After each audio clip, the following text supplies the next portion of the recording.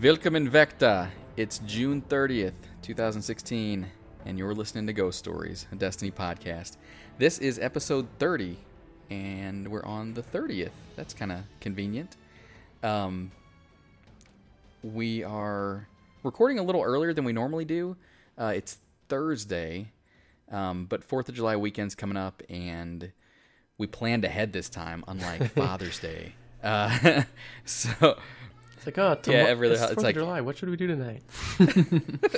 Oh, that's right. None of us are going to be here. I guess we'll skip it. But yeah, it's Thursday. These notes were not done, but a lot closer to done than most are prior to a show.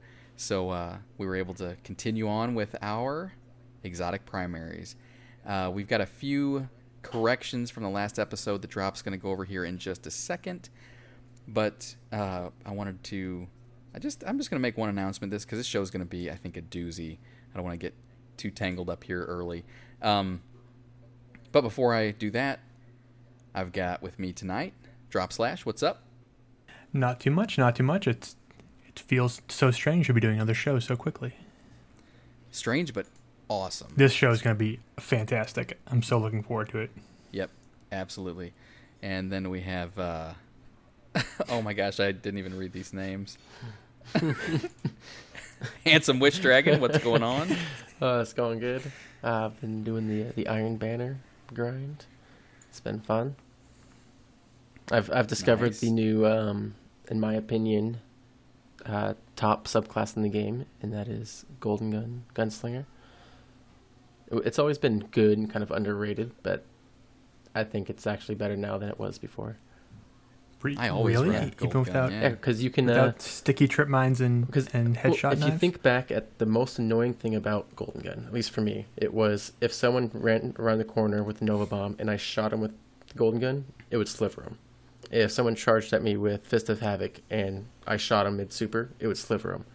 And it couldn't kill those. And even some Sunsingers, like if they got a melee shield while they were in Sunsinger and I shot him, it would sliver him. Now, with the Gunslinger buff, it kills everything. I think there's one instance where if a striker has the Helm of Inmost Light with max armor, with a chest piece that gets like gets like an overshield with a bubble or something, you can't kill him. But that's like the only situation. Every other, like, I don't know how many times I've had a guy Nova Bomb, mid-Nova Bomb, I just shoot him with my Golden Gun and he's gone. Same thing with strikers. And that actually changes so much that it's like I never even realized how many times I was in those situations. Nice. Yeah, right when the buff dropped, my brother, for some reason, hadn't done the story missions on one of his characters. So we decided to play through every story mission, Nice. and I Nighthawked every boss to see if I could one-hit KO it. And it was so funny. Gate Lord, one-hit KO. The Crota Crystal, one-hit KO. Like, everything in the game is now a Nighthawk, like, ready, one-hit knockout. It's awesome. So cool. Well, and the guy who does not have anything to complain about this week about Game of Thrones, Gabble Ratchet and Clank. What's up, man? I was absolutely going to say the thing that's weird about today is not that it's Thursday, it's that I didn't just watch Game of Thrones. I know. It doesn't feel right. Yeah. I agree. You know what does feel right? How good your voice sounds. Stop it. That's a terrible recurring joke. To you. But it's mine. Yeah. And apparently I am Clovis X-Ray, so let's get this thing started. Well, you didn't say Drops. Last It was week- Dr. OP Slash. At least that's how I read it. Yep. Dr. OP / nice. I didn't even honestly notice that. I was like, Drop's the only one without a name. He is pretty OP with the slashes. That's right. All right. Last week we had we mentioned somebody that gave us our second 1-star rating. And here's what he had to say when we, I guess, called him out on it. He sent us an email. And actually, did he get a hold of us on Twitter? I don't think it... No, it didn't. He sent us an email, and he said, "Hi, it's me, the 1-star guy. Can verify if wanted. I've since changed the review to 5-star review.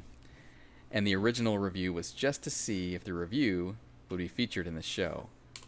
He obviously was talking about the review. My exotic story, while not being mine necessarily. Oh, and he included the request we had for exotic stories to include here. So, it's not his story; it's his girlfriend's, and him and his girlfriend play together regularly. And during year 1, she completed each bounty nearly daily from December until she took a hiatus in the summer. That whole time, she did not get a single exotic missive bounty. Oh. Wow. That's ridiculous. That is ridiculous. Because I remember having, 1 or 2 active at the same time, like, constantly. Mm-hmm. And I think towards the end of year 1, we were just deleting them because they were taking up extra spaces that we didn't have for real bounties. Yeah, because what you only had, how many Plan Cs does a guy you need? could only hold 6 bounties, wasn't it, in the beginning? Yep. Yeah, and so it's like, I don't want 3 exotics because those take a week sometimes to grind, and I want to get my other ones done. Yeah. So I had to go check, and actually after we got the email and I checked, the review wasn't changed in iTunes, and I was going to have some words, but I guess it just took a while for him to update because it did get updated. And the new review on iTunes reads as follows. Let's be honest. I only gave it 1 star to see if you'd keep your word and include it in the show. We're not doing that anymore, by the way. We're not reading 1-star reviews anymore. The amount of game information this community has can largely be attributed to the ghost stories. 2 ghost stories, not the ghost stories. 2 ghost stories. Thank you for the great content. Well, you still never told me how to say your name. Thank you for changing that, and we held to our word. We read your comment. Thanks, and that's all I got. I'm not going to talk about anything else because we got too much stuff to go through. Dropslash has a few corrections from the last week's episode that I don't know. Was it stuff that we missed or stuff that other people corrected us on? I think it's just some stuff that people corrected us on. So I had folks telling me that Zalo Supercell is not Zalo. That's a soft J sound, so it's actually Jalo Supercell. So, but from now on, I'm going to just call it Jalo Supercell. Is it from the block? It is. Cool.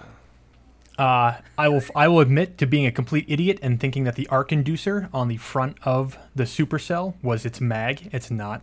So sorry for that. Somebody asked if I meant to say murder when I was reading the flavor text for Bad Juju, and the answer is yes.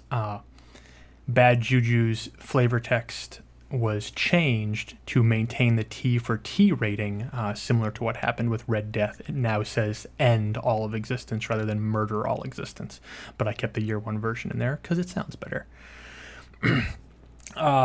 Knights Moraine from our fan chat pointed out that one of the reasons why Suros was so powerful in vanilla was because the glass half full perk was much, much stronger before the 1.1.1 patch. So the focus fire, he said you get about 15 rounds with focus fire, and you can melt people with that. If I remember correctly, it was 4 with if you had the glass half full perk, it was 4 headshots or 5 body shots was a kill with an auto rifle, nice. Which is just insane. Somebody took issue with my explanation of the Monte Carlo method, and I will admit that I made it sound more random than it is. So in the Monte Carlo method, potential solutions used when the method is employed are all very deliberately chosen, and they're usually iterative of one another. It's not just, random things thrown at the wall. So that's Monte Carlo method. Bayonets, I forgot to mention Touch of Malice, but we're going to talk about Touch of Malice today anyway, so that doesn't matter. And we have one more exotic story, but I'm not going to read it.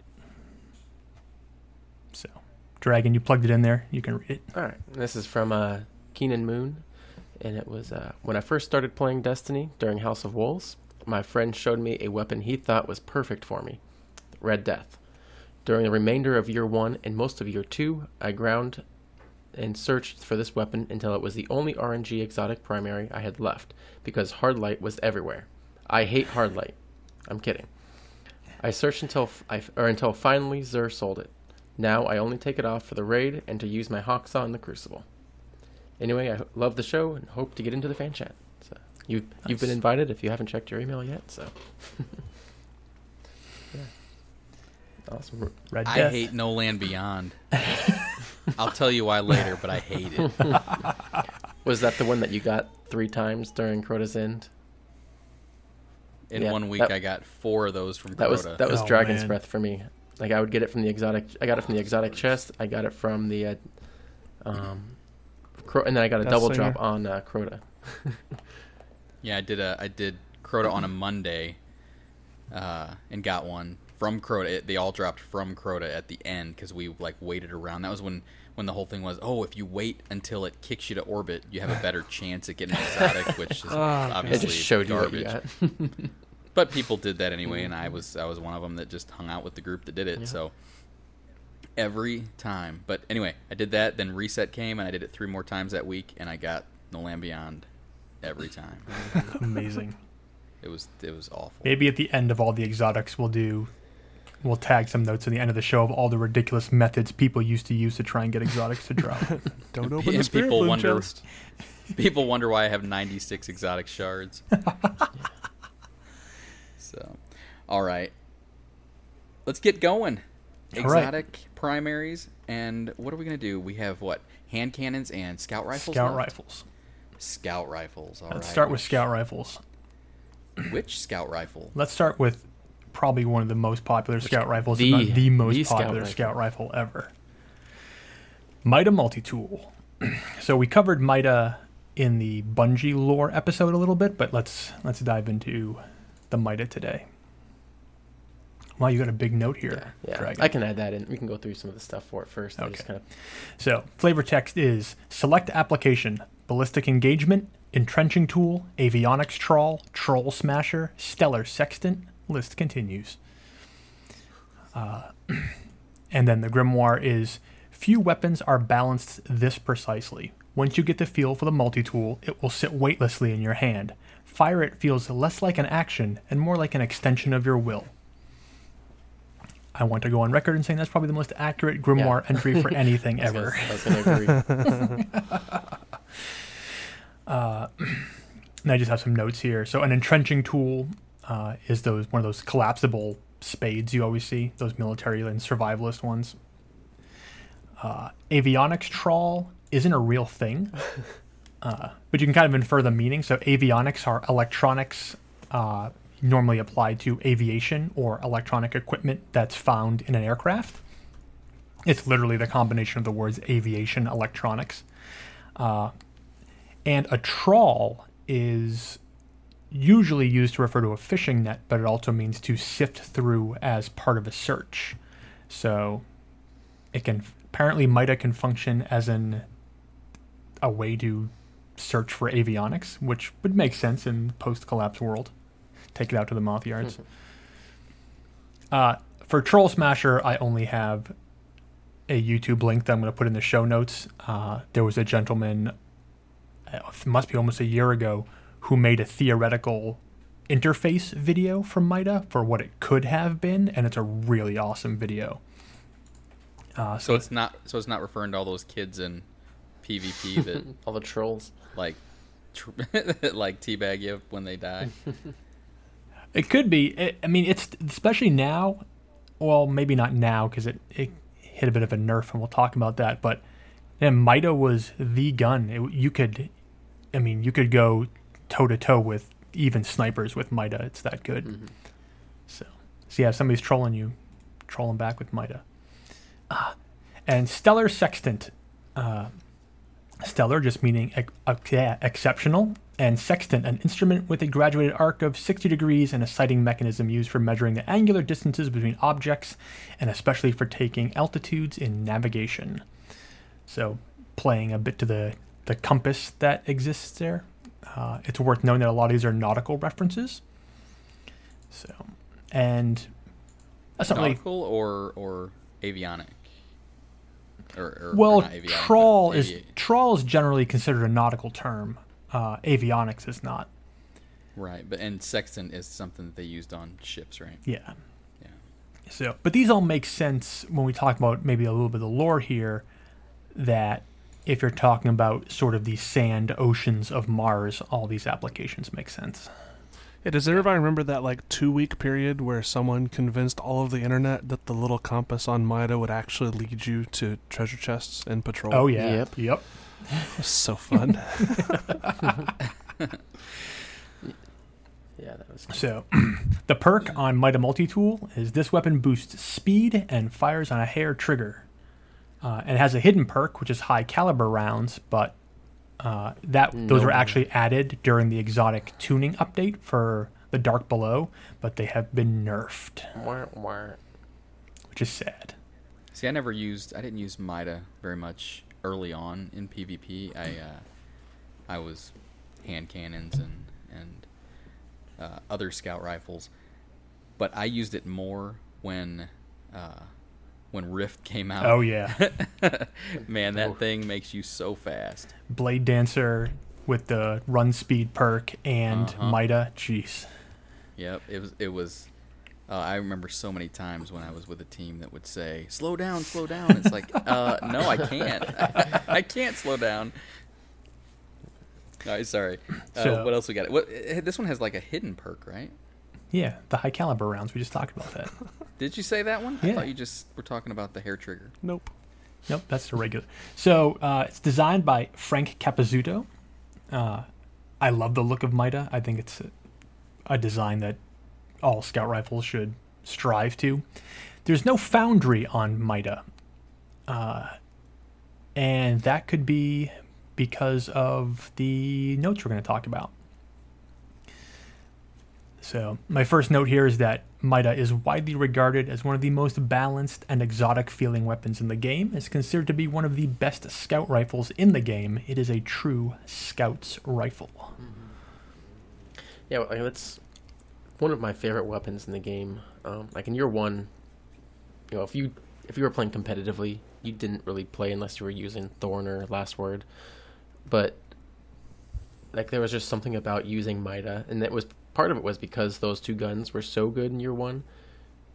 Killing someone with Mida, like kind of like what you were talking about, Dexter, it was like a troll smasher. It was like, ha.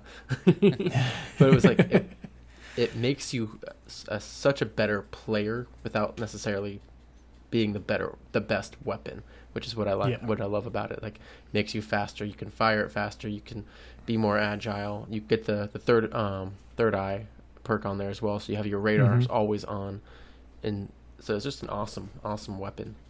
And then I think it's always been a great weapon, but then it's never been the best weapon. There's always other weapons that are better, but yeah, It took a while. I mean, scouts didn't really have a place in the early Crucible meta, and it was dominated by hand cannons. Even then even earlier auto rifles. Yeah. Like all through the House of Wolves, like you could got guys like the Crucible Radio guys, they'd be using Mida, like KJ Hovey, True Vanguard, and they'd do trials tickets, and of course go perfect 9-0 using Mida and sidearms before sidearms were even good. But yeah. So before we go too much further, I want to make a couple comments just about scout rifles in general, because I got into a pretty good conversation in our Slack chat about the whole bullpup definition. And so I think that all the scout rifles we're going to talk about are all the kind of, by definition, considered bullpups also, because that action is behind the trigger. But if you look at a scout rifle, I still have not been able to figure out how the ammunition is fed from that magazine that clips in underneath the grip. In a gun like Mida, it makes no sense. It doesn't. I cannot figure out. The only way is if the rounds go through behind the grip up to the chamber, in which case there's a really, really, really long distance that it has to feed that chamber, that round into the chamber. But on the Mida specifically, there's like these what look like leather straps around where the bolt comes back, which makes no sense either, because it would definitely impair its ability to function. So anyway, if anyone has any schematics or any like internal workings of what they think this thing would look like, because I looked for them and I couldn't find anything, but it just does not make sense to me how the rounds make it from that magazine into the chamber. Yeah, every time I reload my hung jury, I'm like, how does this even work? Yeah. So all right, that's all I got to say about that. But yeah, they're a bullpup class gun. Yeah. And magazines are stupid. As of now, I hope someone corrects me because I really would love to understand. My dad's a gunsmith, and so, seeing the internal mechanisms of guns has been in my life for a long time, and I always loved seeing how things worked. So nice. All right, yeah. Hey, I'd love to know. It's ridiculous. I also, where do you keep all those magazines? yeah, they're huge, right? Yeah. All right. As we mentioned in the Bungie lore episode, the MIDA in MIDA Multitool, a reference to the Martian Interplanetary Defense Alliance from Marathon. The history of MIDA is found in a terminal in the Marathon mission, The Rose. I read this on that episode, but I'll read it again here real quick. The MIDA coup was afterwards criticized for its short-sightedness. In an organization that was notorious for its long-ranging politics and politicking, the coup was very short-lived. MIDA never seriously accounted for the UEG's overwhelming superiority in ground forces and warships. In fact, they never attempted to take over the Marathon, which is nearing completion, and would have made a very powerful weapon. The Marathon's massive size made it invulnerable to most normal space attacks, but would have made a very stable weapons platform. After the failed coup, the leaders of MIDA were executed for their crimes, and the political organization was banned in all forms. The organization has survived as an underground terrorist organization and remains active to this day. In its underground state, it fosters terrorism throughout Sol. And due to its spectacular funding and excellent personnel, it has grown to be one of the most feared terrorist groups active anywhere in Sol. So it is explicitly tied to Mars, the politics of Mars, and the creation of the Marathon from Marathon, and that is the history of the MIDA in MIDA Multitool. So, some other short notes here. It has one of the most unique sounds in the game. Like, you can be anywhere in the battlefield, and when you hear that, the clack noise that MIDA makes, you know what it is. The gun recently saw a meteoric rise in popularity after the Year 2 version was sold by Xur, so much so that it's had to have its high-caliber rounds nerfed because people are complaining that it's OP. Which it's not. It's just really well balanced. Yep. And the last one here, which was already mentioned, people have long thought that Mida's compass points to some kind of secret, including treasure chests, and then further including the infamous Vault of Glass 6th chest. And that is the MIDA Multitool. And for what it's worth, it was the only Year 1 exotic scout rifle. Yeah. Well, maybe not technically. So we'll do the only other one that was technically Year 1. Jump way down in the bottom here. And that is The Fate of All Fools. Oh, yeah. So, a wise man knows his fate, the fool merely finds it. Grimoire reads, the weapon gathers data on the target from the impact and spall of solid body shots, setting up a devastating final hit.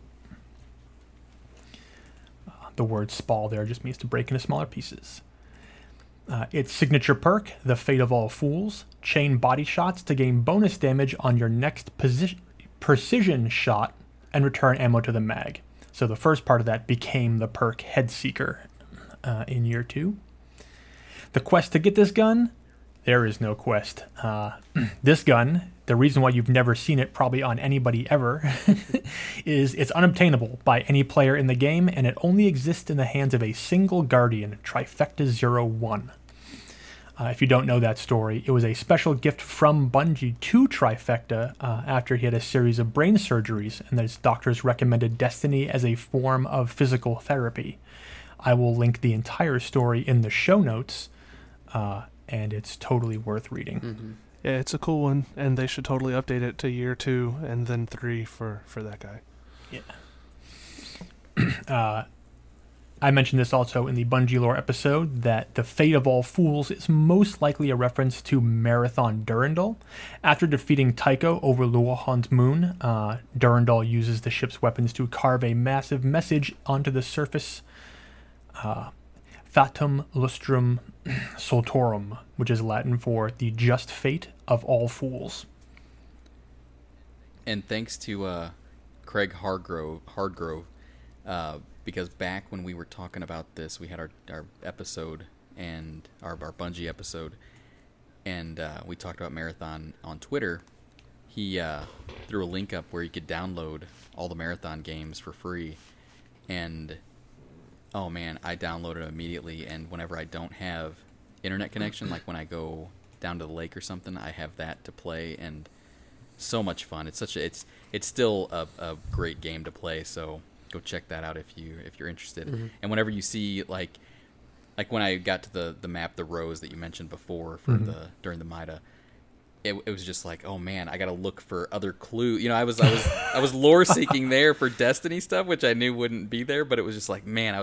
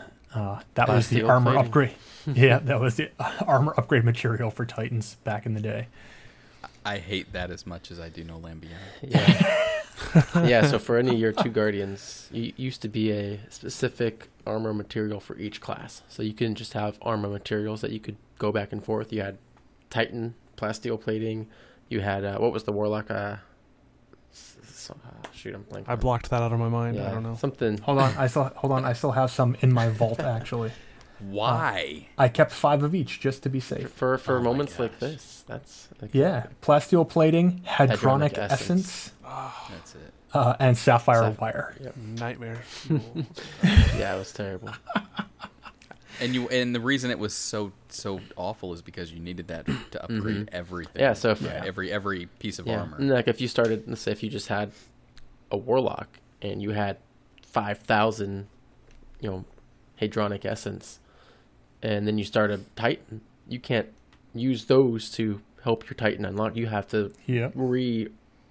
collect Grind. every piece of armor materials that you would need. It was very frustrating. So, one of those quality of life things that your one players remember and everyone else takes advantage of. Infusion hadn't been invented yet No. either.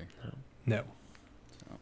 No, of course. That's what you needed the highly coveted etheric light for.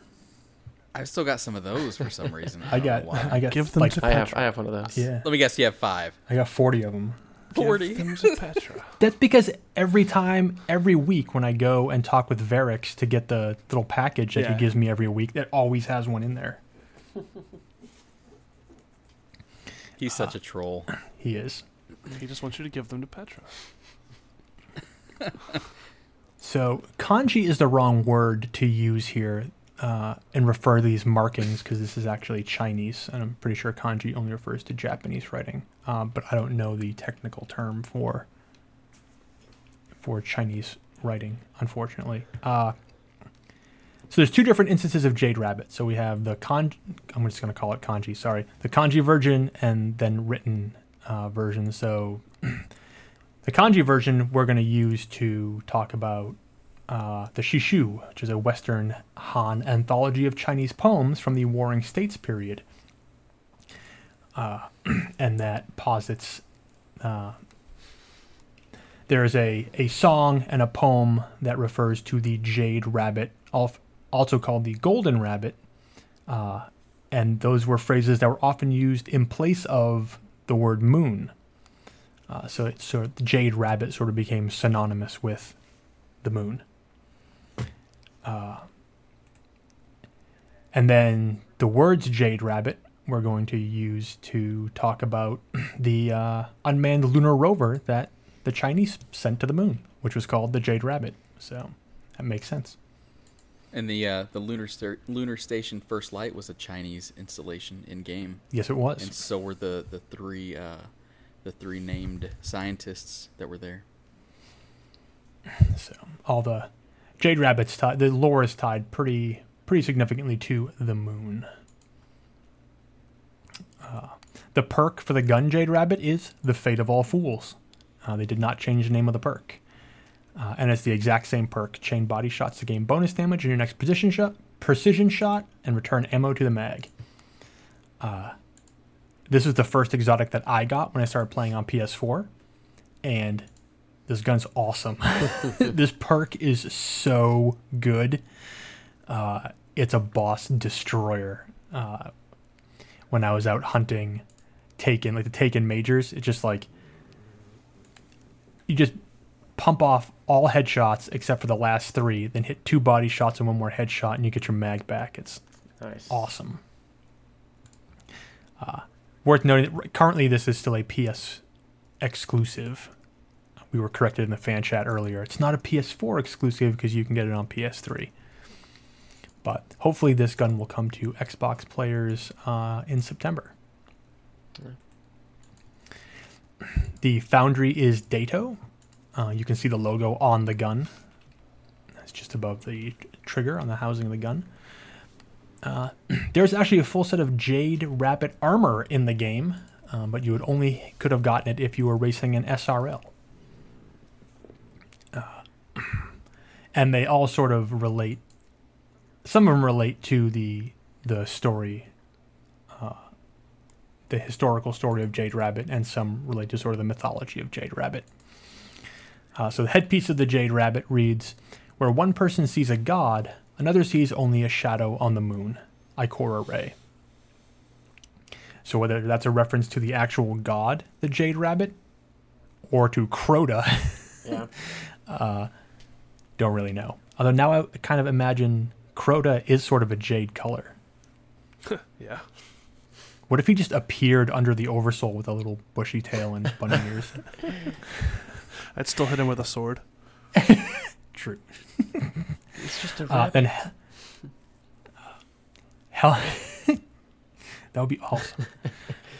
Helmet of the Jade Rabbit reads, there is a precision in speed. The slightest shift can result in victory or end in disaster. It's Lord Shax. That's why we discussed, what episode did we discuss the fact that SRL racers pretty much had to be Guardians because nobody else could survive that? Yeah. Helm of the Jade Rabbit, ancient technology repurposed for the modern Guardian. Vest of the Jade Rabbit, bushy tail not included. Gloves of the Jade Rabbit. There was a moment when the hare chose not to defeat the tortoise. And boots of the Jade Rabbit, just a hop, skip, and a jump across Mars. Although it's weird that Mars would be mentioned there and not the moon, but there was an SRL track on Mars and not one on the moon. So Yeah. it's also an insignia you get in the game from one of the golden chests on the moon, which is the Jade Rabbit insignia. And then I have sort of notes that go in a little bit more depth here about the mythology. Oh, this is the same I put in my quotes. There we go. All right. So, I already read all this. Unmanned lunar rover.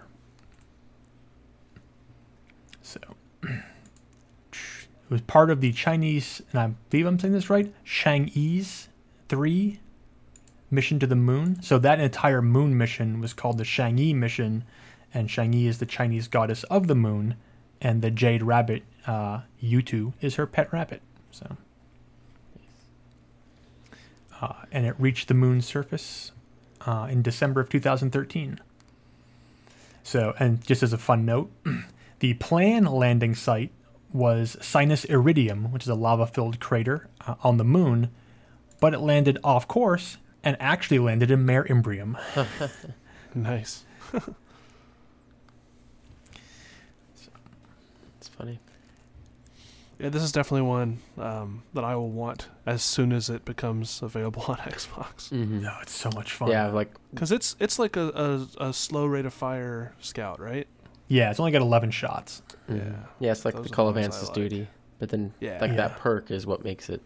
Yeah, the good. perk is what makes it amazing. Yeah, I think of the exclusives right now. This is the Hawk Moon this year for me. This is the one that I'm hoping I get right away. Ooh, I don't know. I got Zen Meteor a couple days ago, and the gun's awesome. Yeah, I heard that's pretty good. All right, next. Boolean Gemini. Fight Yes. your way. Okay, we got some contradictions in this one. So let's jump into this.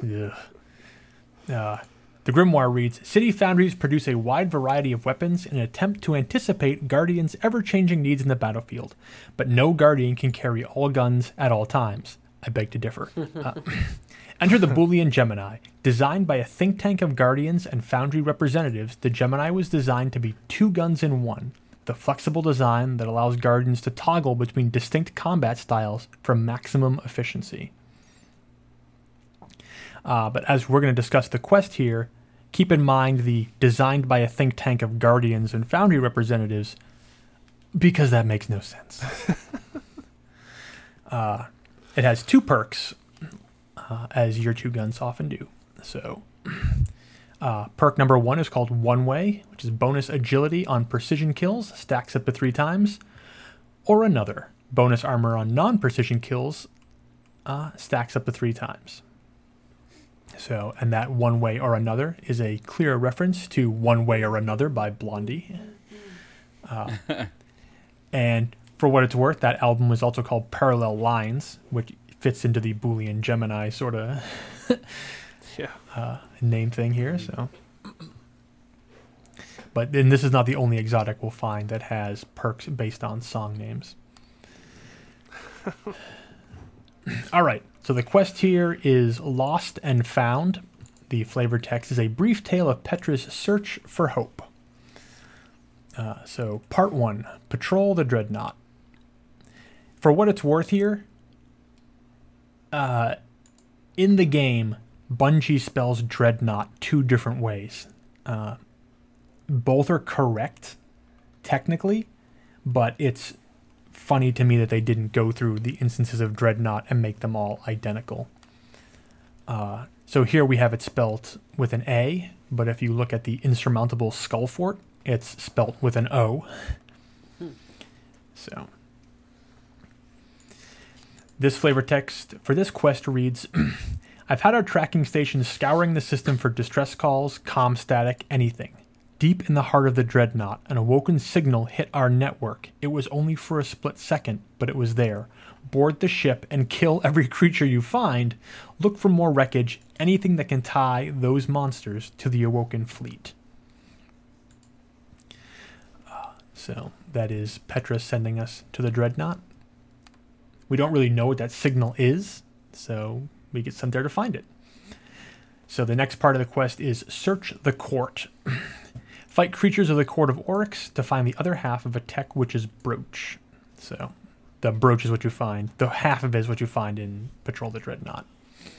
And that flavor text is, Tech Witches were always near the Queen, like guards, but not. Many secrets they kept, tried many times to gain their confidence, did not go well. That's Varix. So the Tech Witches they're talking about here are the Techeuns, which are seen in the opening cutscene of The Taken King. I can't wait to get more about them, by the way. Yeah. So we return that to Petra, a Tech Witch's brooch. The witches were with the Queen in her final moments. Then here we go.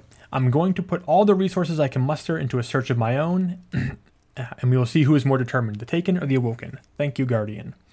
So then the Tech Witch brooch item is an actual thing that goes in your inventory, and its description is, this brooch, etched with mystical signs, was most likely worn by the Tech Witches in Queen Marisav's inner circle. So once you've done this short quest, she hands you Boolean Gemini. But the flavor text for that reads, we've kept these under lock and key in the royal stores for years now. I can think of no one more qualified to carry such a prize than you. Thank you, Guardian. Petravenge. So then the question becomes, if they were designed by a think tank of Guardians and Foundry representatives for Guardians, how did all of them end up locked up in the Awoken's royal stores? It makes no sense to me. Yeah, we don't know the time frame there. I mean, if they were designed, earlier in the City Age, and then, during the Reef Wars, who knows what happens? The Queen gets this store of weapons coming in, locks them up. Yeah, all of them? Maybe. Only send Guardians with Boolean Gemini to the reef to fight. Oh, they all died. Take all their guns and lock them up. Well, there's an actual, what I believe to be a real answer here, in that this gun started out as something else totally different. So originally when this gun hit the database, it was called the 347 Vesta Dynasty. If the word Vesta sounds familiar, it's because we go to the Vestian Outpost, and the Vesta family of asteroids is a large and prominent grouping of mostly V-type asteroids in the inner asteroid belt around the vicinity of 4 Vesta. And we know that 4 Vesta is the location of the Vestian Outpost. So when it hit the database, everybody's like, this was before the Dark Below dropped, is when this gun was mined out of the database. Bungie said the gun didn't actually exist, and it sort of disappeared for a little while, although there was flavor text associated with it. And that flavor text read, a reef scout hunts for years, fighting piracy and ancient traps to crack one cache and claim the weapons within. That flavor text makes a lot more sense with the quest we have and how we get the gun from Petra. It gets weirder, though. It gets a lot weirder. Since there's this other gun from year 1 called the Vestian Dynasty. Yes. That has the flavor text, a reef scout hunts for years, fighting piracy and ancient traps to crack one cache and claim the weapons within. And it's a sidearm. Yes. What's happened? So it seems like there was maybe maybe one thing didn't work on one of the guns. They switched up how you get. And Vestian Dynasty was, you got that for free for completing House of Wolves missions. Yeah. So, and then this gun was sort of like leaked and then hidden away and then brought back and then... And essentially given to you for finishing the rest of the House of Wolves missions. Yeah. When it was listed in the database as Dynasty, the perks were called David and Goliath, not one way or another. So David being the agility perk and Goliath being the armor perk. Nice. So, and then, just for clarification, Boolean is a binary variable having two possible values called true and false, and Gemini is the Latin word for twins. So, dealing out the number 2 here. And then, just for the hell of it, when I was searching for the 347 Vesta Dynasty, I found that, I'll put this in the show notes if it's still available, on Trulia, if you're looking for a new home, 347 Vesta Circle in Melbourne, Florida is currently for sale. Nice. That's awesome. Maybe that's where Queen Marisab is right now. Right in Florida, she's not that old. How do you know? She's not retired. Or maybe she is. Maybe that's what the whole She- thing was. She kind of is. Yeah, she kind of is. Well, since we're also sort of talking about our own storage of some of these guns, I have a special place in my heart for this gun. It actually, real early on in the Taken King, I was still trying to hold on to my hand cannons, and didn't really want to use anything else, and so started out, when King's Fall Normal came out, I just had a hand cannon was the gun that I had that was infused the highest, and eventually had to accept the reality that it wasn't gonna get it done. And at the same time I was doing this quest, and I got Boolean Gemini at the end of it, and so Boolean carried me through like my first probably 10 completions of King's Fall, and so I love that Wow. it sounds like a staple gun as well. It's Such the a great last, sound. last year 2 exotic that I need to get. I gave up on the Taken Champion quests for a while because at the time everyone else was on to other things and I didn't feel like soloing them, and so I just I don't need it. And then about a week ago or a couple weeks ago I was like, I need to finish all these quests. So I'm on the last step. I just have to, I'm at like the patrolling the dreadnought part of the quest. So. Yeah, I got it early on and I never really found a liking to it. And like, it's, for me, if I'm going to put an exotic scout rifle or an exotic in my primary spot, if it's going to be a scout rifle, it's just going to be Mida. But at the time, I think I got this gun right around the same time I got Ace of Spades. So I was busy using Ace of Spades instead of this. So that brings us to the last 2 year 2 scout rifles, and then a mysterious scout rifle that just doesn't really exist. Let's do that one first. Why not, right? All right. Let's do The it. mysterious one? Yeah, so the mysterious one is Punk Prayer. Yeah, you mentioned this last episode and said everyone's Yeah. probably out Googling it. It has no grimoire entry. It has no perks associated with it. It originally appeared in the database the same time as Devil's Due, which later became the Fourth Horseman right before the Dark Below. It was part of that huge leak. I'm going to butcher this word, so I apologize in advance. It's a Russian word. So the absolutism of our time demands a more radical form of samizdat. Remember samizdat? So samizdat is a key form of dissident activity across the Soviet bloc, in which individuals reproduced censored and underground publications by hand and then pass the documents around from reader to reader. So it's like a grassroots practice to evade Soviet censorship. It's very dangerous, especially in Russia. And then the title of the gun, Punk Prayer, refers to a documentary that was done about the Russian punk band Pussy Riot, who are sort of famous for bucking Soviet censorship and standing up against a lot of the more sort of socially oppressive aspects of Soviet government. But yeah, this is a gun. Kind of. Kind of. This leak, this famous leak that happened right before Dark Below, had a bunch of stuff in it that never actually made it into the game. Exotic ship, right? Was that in the same time? Yeah. The Manu Seller Die exotic ship, the S-99 Dawn Chaser exotic Sparrow. Dawn Chaser has been changed, relisted as classified in the database, but the ship is still there. In that same leak, we got the Exotac Angel Hunter, which was a weird helmet that used the model of Celestial Nighthawk, but had totally different perks. And there's a bunch of other exotic armors in there that had totally different names that became something else. We'll talk about those when we get to the exotic armor part of this series. But yeah, Punk Prayer was there for a fleeting moment and then gone. So given its reference, it doesn't surprise me that it was removed from the game. It may make an appearance some other time as something else. Yeah.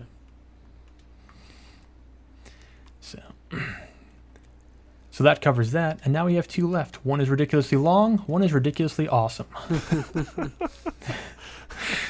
Let's do ridiculously awesome first. Yes. Gavel's baby. Yeah, my current favorite exotic primary in the game, and has been for a while, is Tlaylock, whose flavor text is "Release the storm, hold nothing back."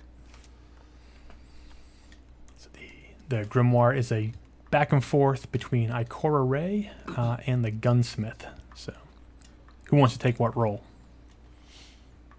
I'll be Banshee. I'll be Ikora. Oh, go ahead. Dragon be Ikora. Perfect. Master Ray, Gunsmith, what brings you here? working on a custom piece. Are you? Yep, for a warlock. And how are you finding the work? You know, it goes and comes. Memory ain't what it was. Yes. It's good to be back in the shop, though. I'm glad of it. Well then, I suspect you'll find some of my recent research quite interesting. That's why I'm here. So now we can argue about how to pronounce Tlaylock. No, that's the right way. We're not going to argue. That's how I've always said it. There you go. What was the other? Oh, depending on dialects, which wouldn't make sense for the time period for which the name references, it could be pronounced Tashalok. Yeah, I've heard other people say that the T is silent, so it's just like Laylock or Lalok. But that second L is it's a voiceless consonant from Welsh dialect that's pronounced Sha. So it would be a Shalok with the T being silent. Yeah. But for the time period it comes from, in a language nobody speaks anymore, it does make sense to call it Tlaylock, so that's what we're calling it. So do we think that... oh, go ahead. Sorry.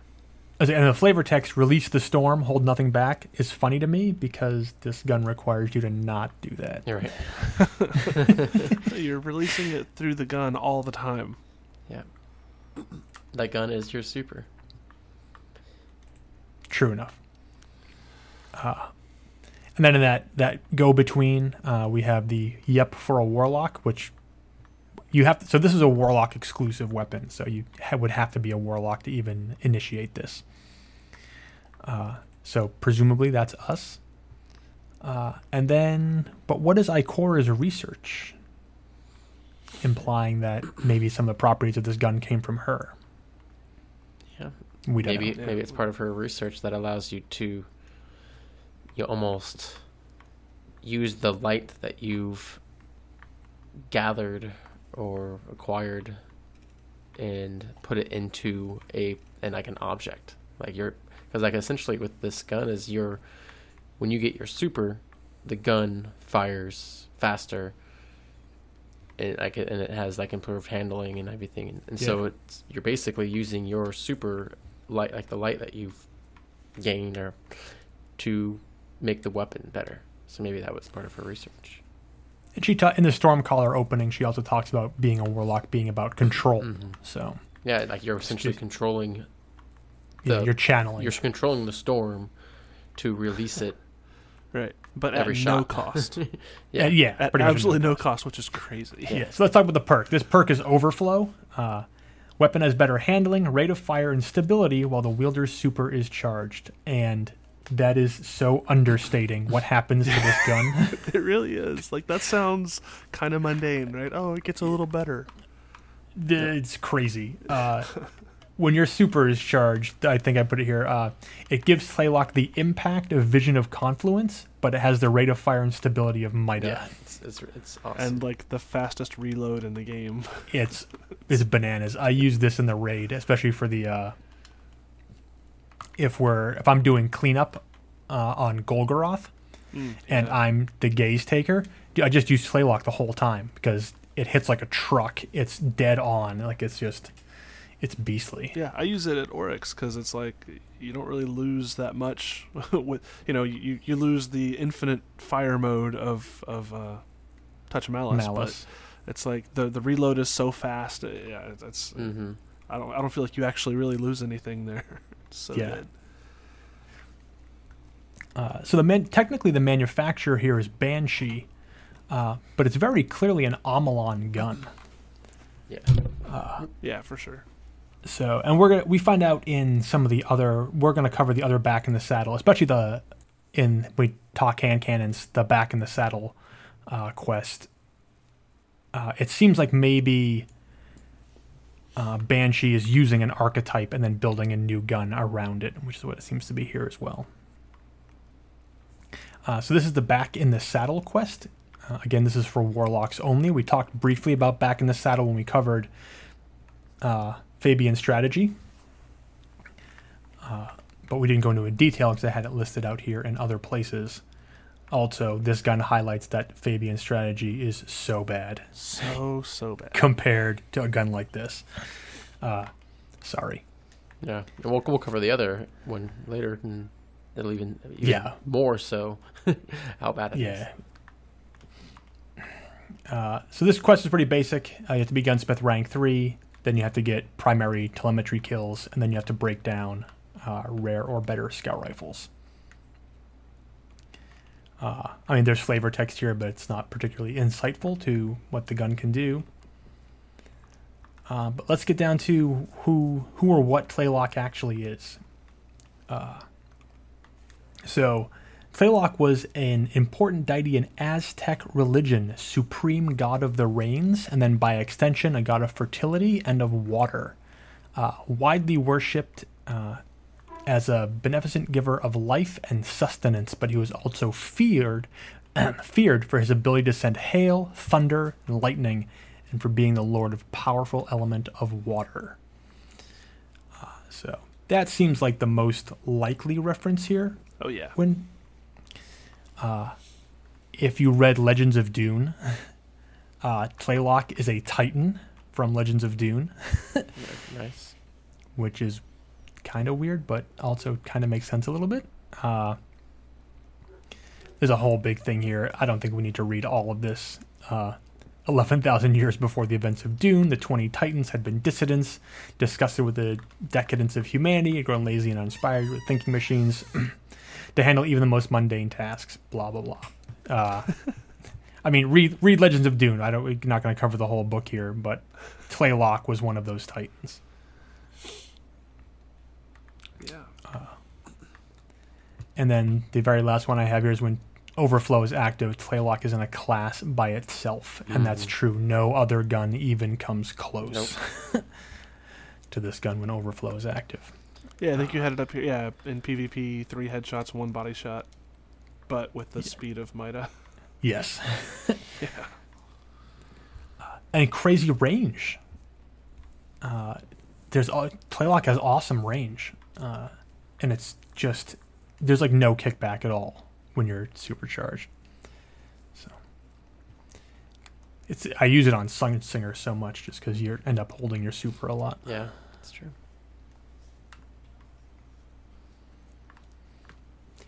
And that brings us to the last one. This is going to be a long one. So originally I had included all this in the King's Fall weapons episode, but we have not gotten back to that. We're waiting on Bife, I promise. But this is Touch of Malice. Flavor text reads, "Let them feel every lash, every curse, every touch of malice that they first dealt to me. Eris Morn." A little vengeance coming on here. A little bit of vengeance, although we're going to find out through the course of these quests that maybe Something else. her vengeance is a little misplaced, or it's not quite as seething as she thought it once was. So the Grimoire reads, man, I wish we had Morla here to read all these. The Grimoire Just reads, have X-Ray like edit her episode and just like take words to piece together. I'm sure she said everything. You can just edit it. That's a lot of words. She may not have said interiority. Maybe she may not have said maybe. black coal hatred. Maybe not together, but All right, so the Grimoire reads, "Here am I, with the power to craft my enemy's darkest secrets, a weapon that could wound them at their core. So what stays my hand? When I behold the interiority of these cold, cold fragments, I see blind, squirming creatures. Every wound they give, they feel also upon themselves. Every bite they tear from the light only deepens, never fills, the raging emptiness behind their terrible mouths. The voices are as loud as ever, my nightmares just as bitter. My black coal hatred burns as hot. But I feel something else now. Could it be? No, I refuse it. I will build this weapon." So that could it be, we have alluded to possibly being pity for the Hive, which we'll sort of look into as we talk about the quests, or possibly mercy, which is one of the perks. And then I wonder, she said, "I will build this weapon." Did she learn gunsmithing from Toland? It's all right there in his journal. yeah, right. Did it come from somewhere else? Yeah, the journal they've had since 100 years ago, the stupid bad juju quest. Ikora has it. For a stupid coupon. For a coupon. You too can own Toland's journal with this coupon. So there's 2 perks and 1 hidden perk. So the first perk is a Touch of Malice. The final round of the magazine regenerates and deals bonus damage at the cost of the wielder's life force. And then a Touch of Mercy. 3 rapid kills will return a portion of the wielder's health. It has a hidden perk, which is full auto, which people should definitely pay attention to because it will make your life a lot easier in the raid. Or it will kill you if you're not paying attention. Yes, or Or that. well, as long as you're killing 3 things quickly. The manufacturer I have is Eris Morn. So she makes this sort of from scratch. Then we have these ridiculously long quests. And I believe this quest is part of the Moments of Triumph for year 2. Yeah, the leaked version of it. So the quest is called Hunger Pangs, but it's broken into a bunch of different parts. They jump all over the place in the game because you don't necessarily have to do them all in order. I've transcribed as much of it as I can here in an order that kind of makes sense, but depending on how you experience it in game, you may not have experienced it the same way. So Hunger Pangs, the story of the Hive and a choice made long ago. So the quest actually starts with a quest called the Deep Lore, and that quest is described as a terrible bargain, a terrible curse. That was the way it began. Toland's journal. And that requires collecting 5 calcified fragments, and that kicks off the whole thing. And that properly starts Hunger Pangs. So Eris is about to drop a whole bunch of Hive lore on us, and some of it's not going to make sense based on what we know about Eris and what we know about the Hive. Also, there's some fun inconsistencies in her texts, which I will point out because people ask me to do that kind of thing. Okay, so when you start Hunger Pangs, you get from Eris, Guardian, the Hive are an ancient scourge. Before memory, before history, before time itself, their teeth gnashed at the light. But in all my years among them, I never saw anything so old as this strange fragment. and despite its age, see how it glitters in the shadows. Should you find more like this one, bring them to me. Then the quest itself description is given us by Ghost, and it says, Eris will certainly want to see these. These fragments' temperature have dropped steadily since we picked them up. They're starting to strain my containment field. You might want to put a rush on this delivery. Which is funny because these go into our inventory. Well, they don't go into our inventory when we get them.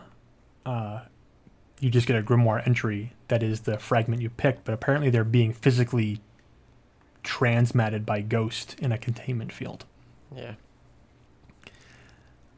Then the end of this quest is, these fragments you have found, I can sense them clawing at the pit of my stomach. They're like nothing I have felt before, so old, so raw, so hungry. More fragments remain, seek them out if you dare. I like that she says clawing at the pit of my stomach. She usually doesn't use the word pit unless she's describing the Hellmouth. So it is the Hellmouth. When you jump into the Hellmouth, you're really jumping into Eris's stomach.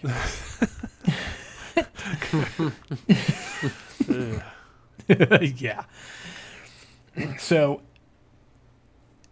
here's just one of these fun inconsistencies. So this actually ends with dash Eris Morn, as if the quote is being attributed to her, although she says this when you're standing directly in front of her. And some of these quests have this dash Eris Morn line at the end, and some do not. It looks like some of these may have been designed to go onto an item and not be presented when you're standing directly in front of her. But yeah, that would be like me signing off every comment I made with, dash, drop, slash. So the next part is Shattered Past, which is collect 15 calcified fragments, and the first part of that is the heroic version of the Promethean Code, which is kill the Taken Centurion at the bottom of the salt mine in Bunker War 4. Worth noting that the Taken Centurion at the bottom of the salt mine is just called Brachus. He doesn't actually have a name. Brachus. Brachus is a rank in the Cabal hierarchy, not like his name isn't Brachus. It would be like calling somebody lieutenant. He gave up his name when he gave up his will. Yeah, but no other Cabal do. This is true. So that's weird. So when you do this is when you sort of get to the end of the Promethean Code and you scan and the floor opens up into a giant elevator and you go way down into the bottom of Bunker War 4. This is a really cool part. Like, I love that this big section is hidden down there. But when that happens, Cade comes over the comms and says, you cracked the Voluspa protocol? I've been trying to get in there for years. How did? And then it statics out. Voluspa protocol, we have heard before a lot. It shows up in the Rasputin cards a lot. We talked about them when we talked about the Rasputin cards. Voluspa is a counterattack protocol. It was activated concurrently with the Yuga protocol. And that plays into both the contingency plan and the release of Sleeper Simulant. It's the first and best known poem in the Poetic Edda. It tells the story of the creation of the world and its coming end. So, if you want more details on that, please listen to our Rasputin episodes. When you get to the bottom of that elevator, it's just called the mine, and it wasn't really sure why, but now we know that it's a salt mine. So, there's where the name comes from. So, and this is weird because this relates to this essence of the feast we'll talk about in a minute. But it says, Guardian, these fragments are but a few nodes in a dim, tangled web. The threads are many, and the strongest of them converge in Rasputin's vault in the Cosmodrome. This cannot bode well for Rasputin or for us. I advise you to see the Warmind out and quickly, or seek the Warmind out and quickly. And then the quest text reads, so much of Rasputin's So much of Rasputin remains a mystery, even after we found his vault. To have these strange hive fragments near him, not good. What vault? Vault. Bungie loves the word vault. Vault is where we store all our items. Vault is where Atheon hangs out.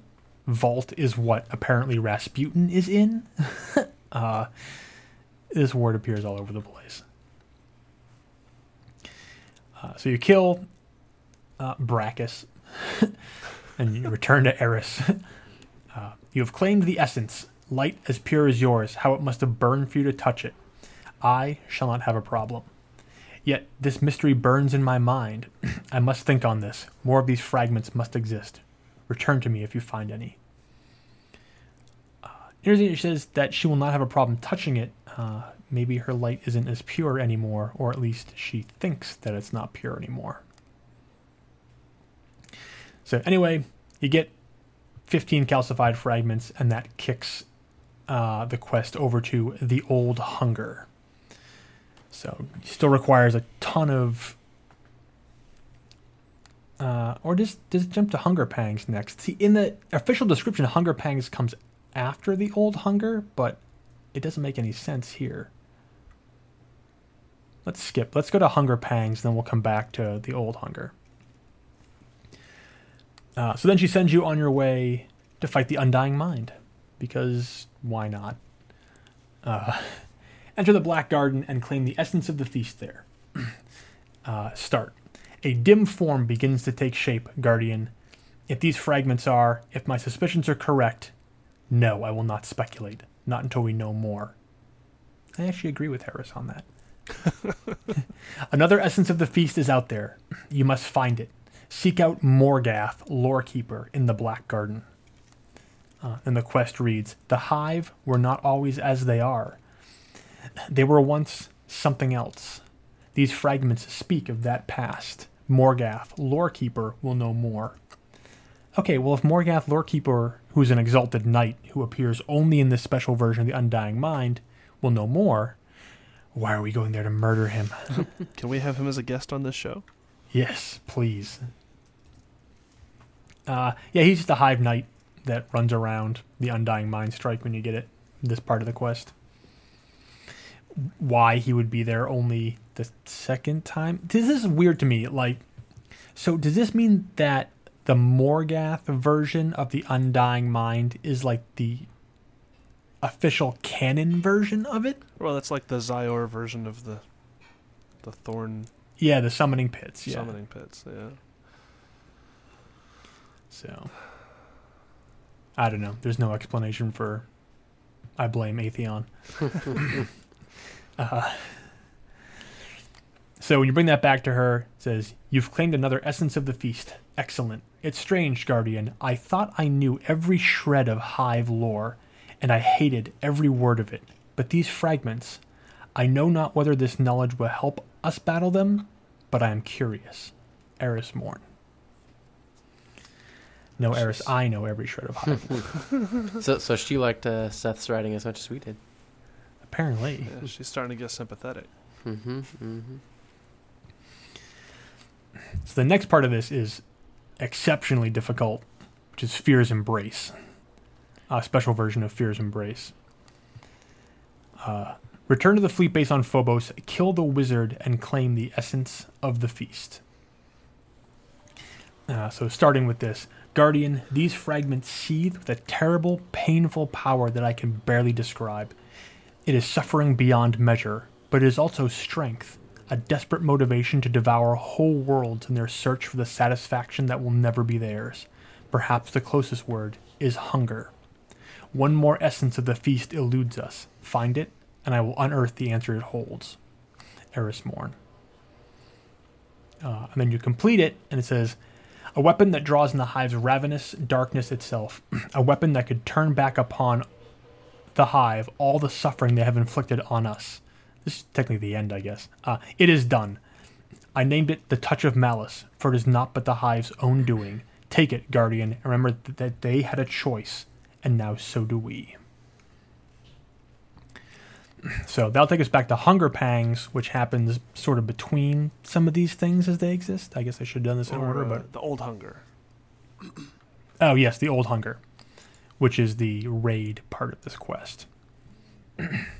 So the Old Hunger starts with form the ritual, board the dreadnought, and recover the Blade of Famine, the Shroud of Ir Anuk, and the Ravenous Heart.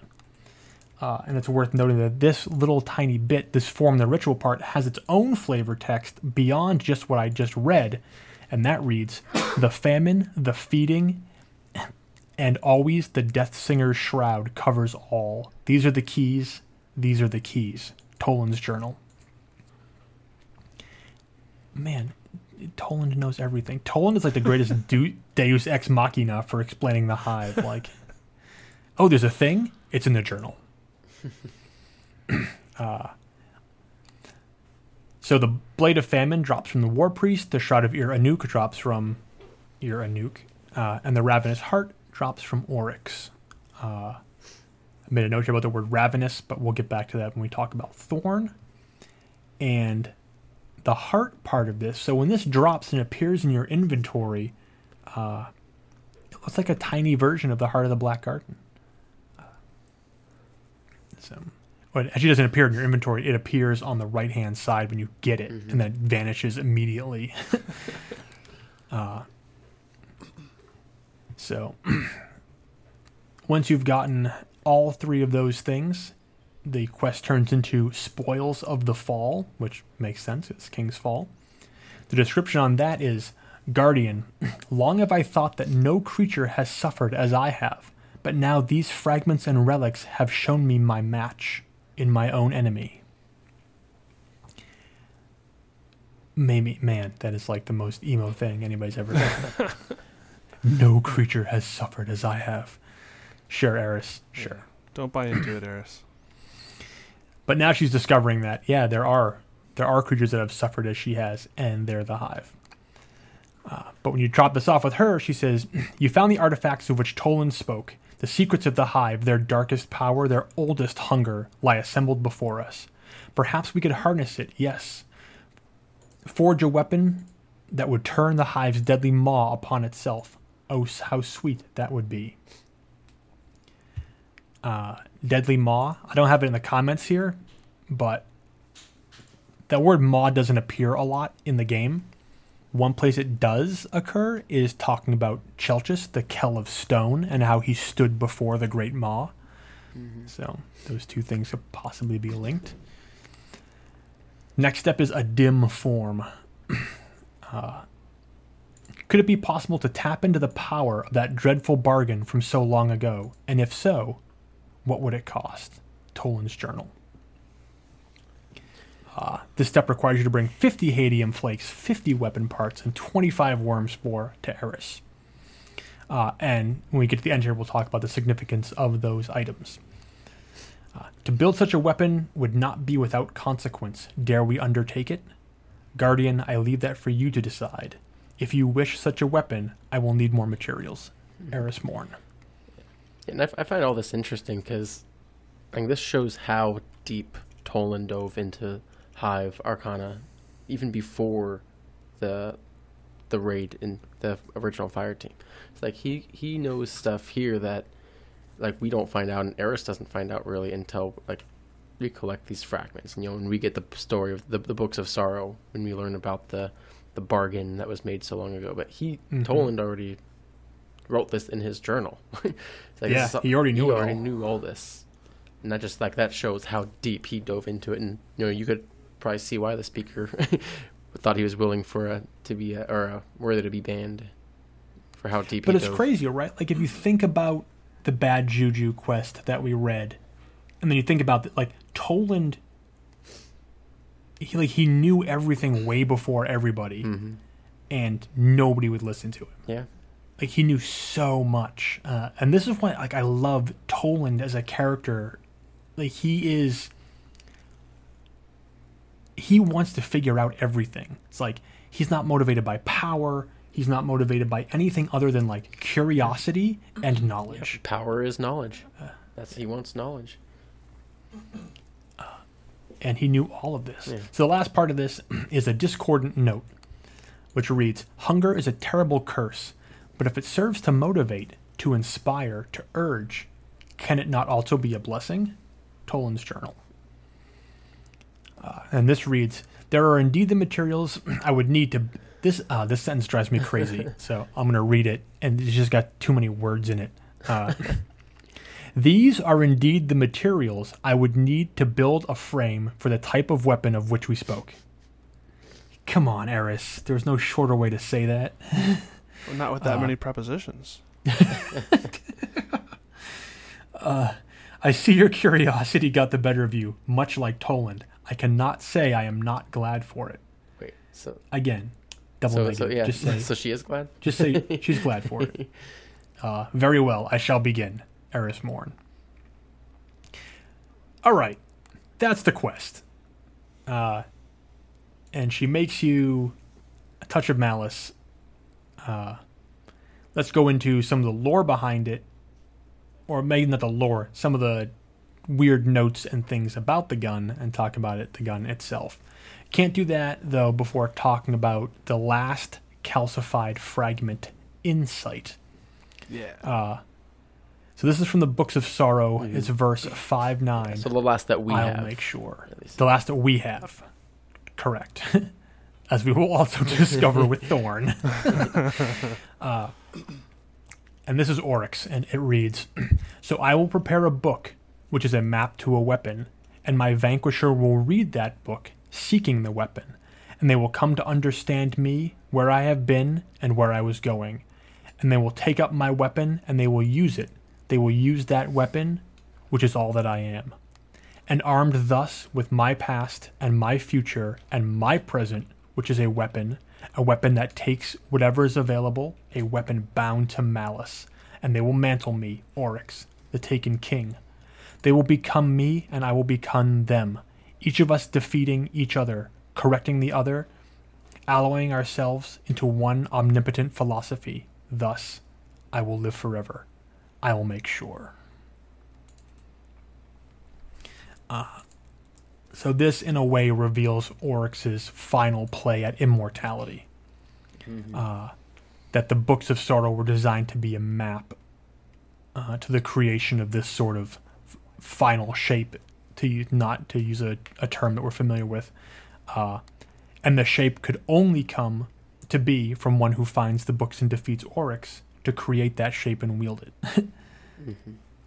It's interesting here because he's expecting to be vanquished at this point. And it's whether it's by his form, like he feels like he knows that he's kind of in that rotten deal, but he knows that his time's coming. And I think the difference, at least for the Guardian's perspective, is like we didn't kill him seeking the weapon like he thought. Yeah.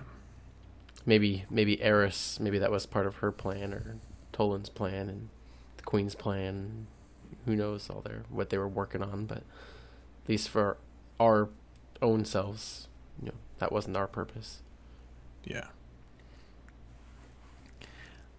So it's all, but I mean, it's all a plan, and then Toland knew it all. Yeah. Toland knew what was going to happen. Yeah, that it was like, so I will prepare a book. It's like, okay, so he prepared Toland's journal. Perfect. That's what we used pretty much to I bet Oryx wishes he had Toland's journal. Right. Yeah, seriously. Are you kidding me? The Oryx would be sitting there like, how does this guy know about this? He's like, all right, where's the leak? It's like you flip the page in Toland's journal and there's like a Polaroid of Oryx coming out of the shower. Yeah. Like, how is this in here? It's like mildly creepy. Yeah. He would just... It's like a picture of when your Anuk and your Halak were first born. It's like in the delivery room. It's like, wait a minute, this guy was here? Why did I not notice him? He'd send out a tweet with the water pipe bursting with water coming out with a little smiley face. Oryx wears a size 15 sneaker. What? Toland's creepy journal. Yeah, but just the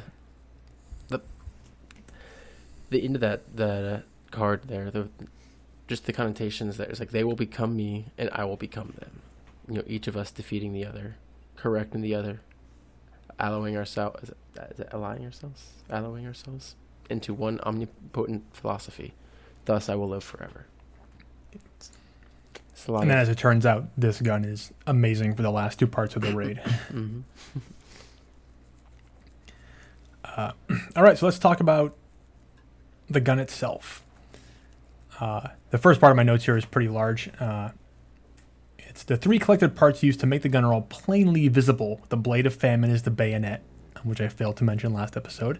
The ravenous heart is clearly visible. It's part of the frame. And the shroud of Ir Anuk covers the entire thing. And if you look at it, it looks like each part plays a role in the mechanics of how the gun actually functions. So we'll start with the shroud. So the shroud of Ir Anuk covers the entire gun, but it could be read as the shroud is also what creates that infinite final round. So Ir Anuk is the weaver of the Death Singers. Her sister is the Unraveler. So the sort of thought here is that the shroud uses her power to infinitely weave that final round, so you never run out. And then I have here, but according to the law of conservation of energy, you need something to work with. So something has to be unraveled or taken in order to weave that last bullet out.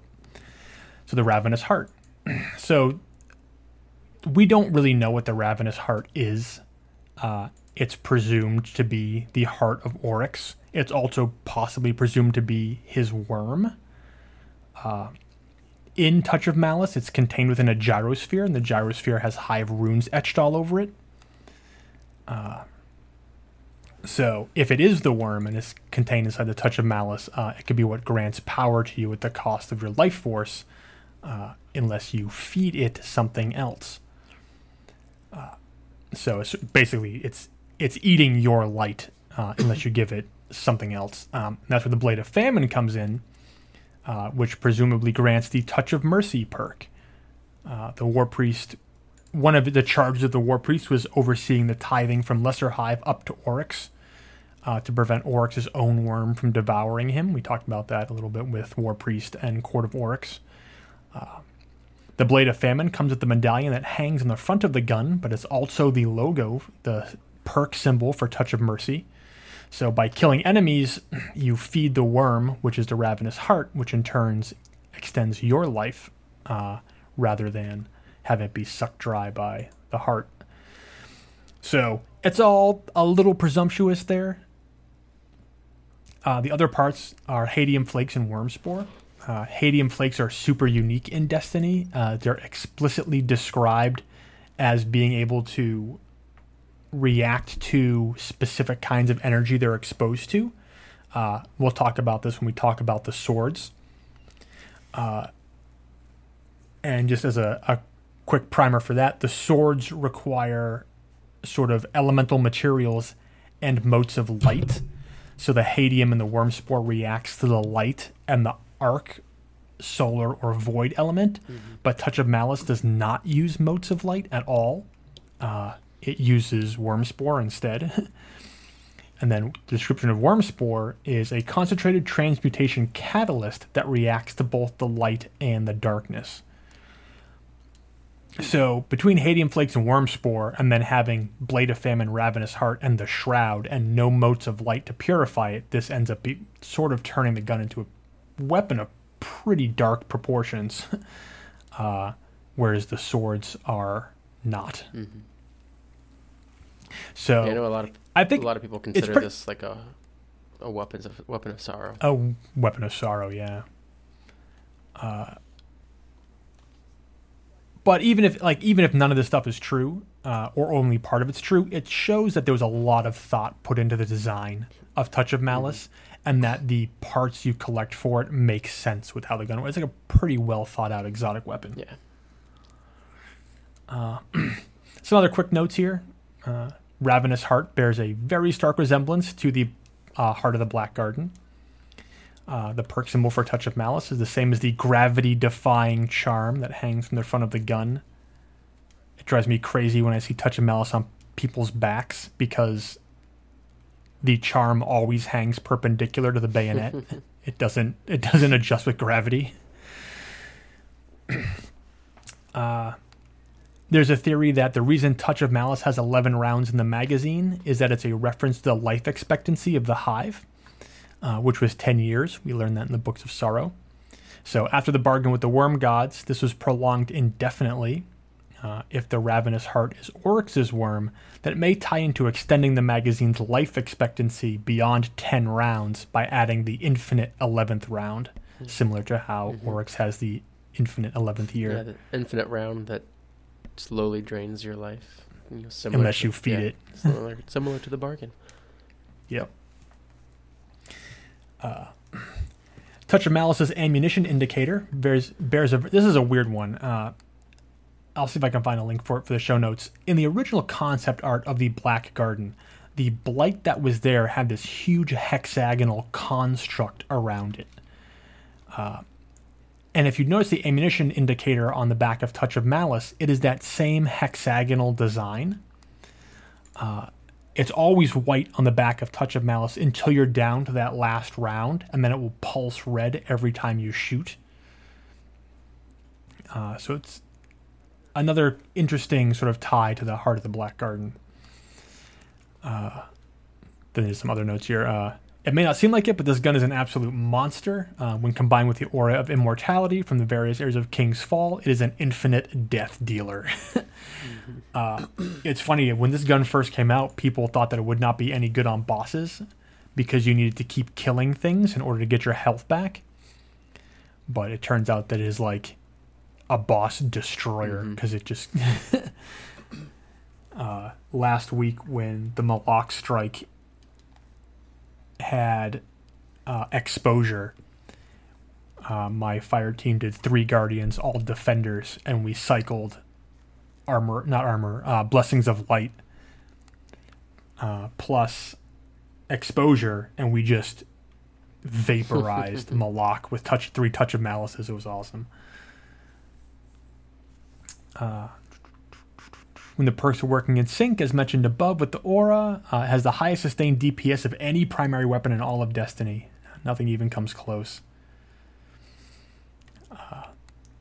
This is funny. As the ammunition gets lower with Touch of Malice, there is a whisper that will get louder. It is most audible when there's only a single round left.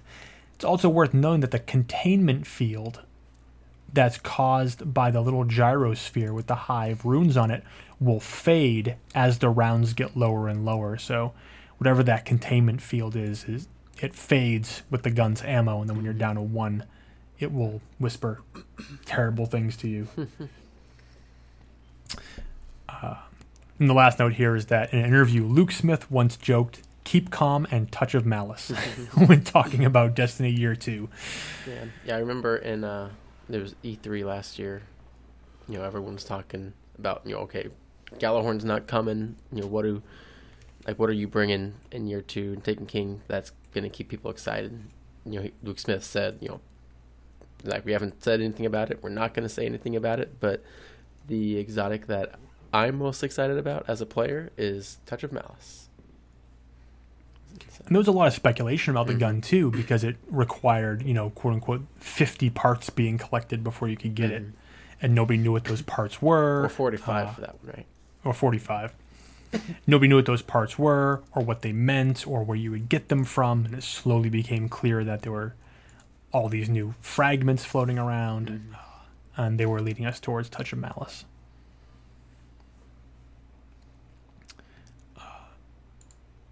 And yeah, so I mean, pretty well thought out. There's some couple inconsistencies in there, and just some really cool stuff though. Just like when you read the Books of Sorrow and you get all the way to the end and you read that last one, and then you get this quest. It's like whoa, that's pretty cool. Yeah, and we get a little bit of hesitation here in Eris, this whole maybe starting to feel pity. For the hive for suffering what they did. I mean, maybe her blind hatred is seeding to the knowledge that, hey, they made a bad choice way back, like when they were young, Yeah. and they've suffered a millennia for it. Mm-hmm.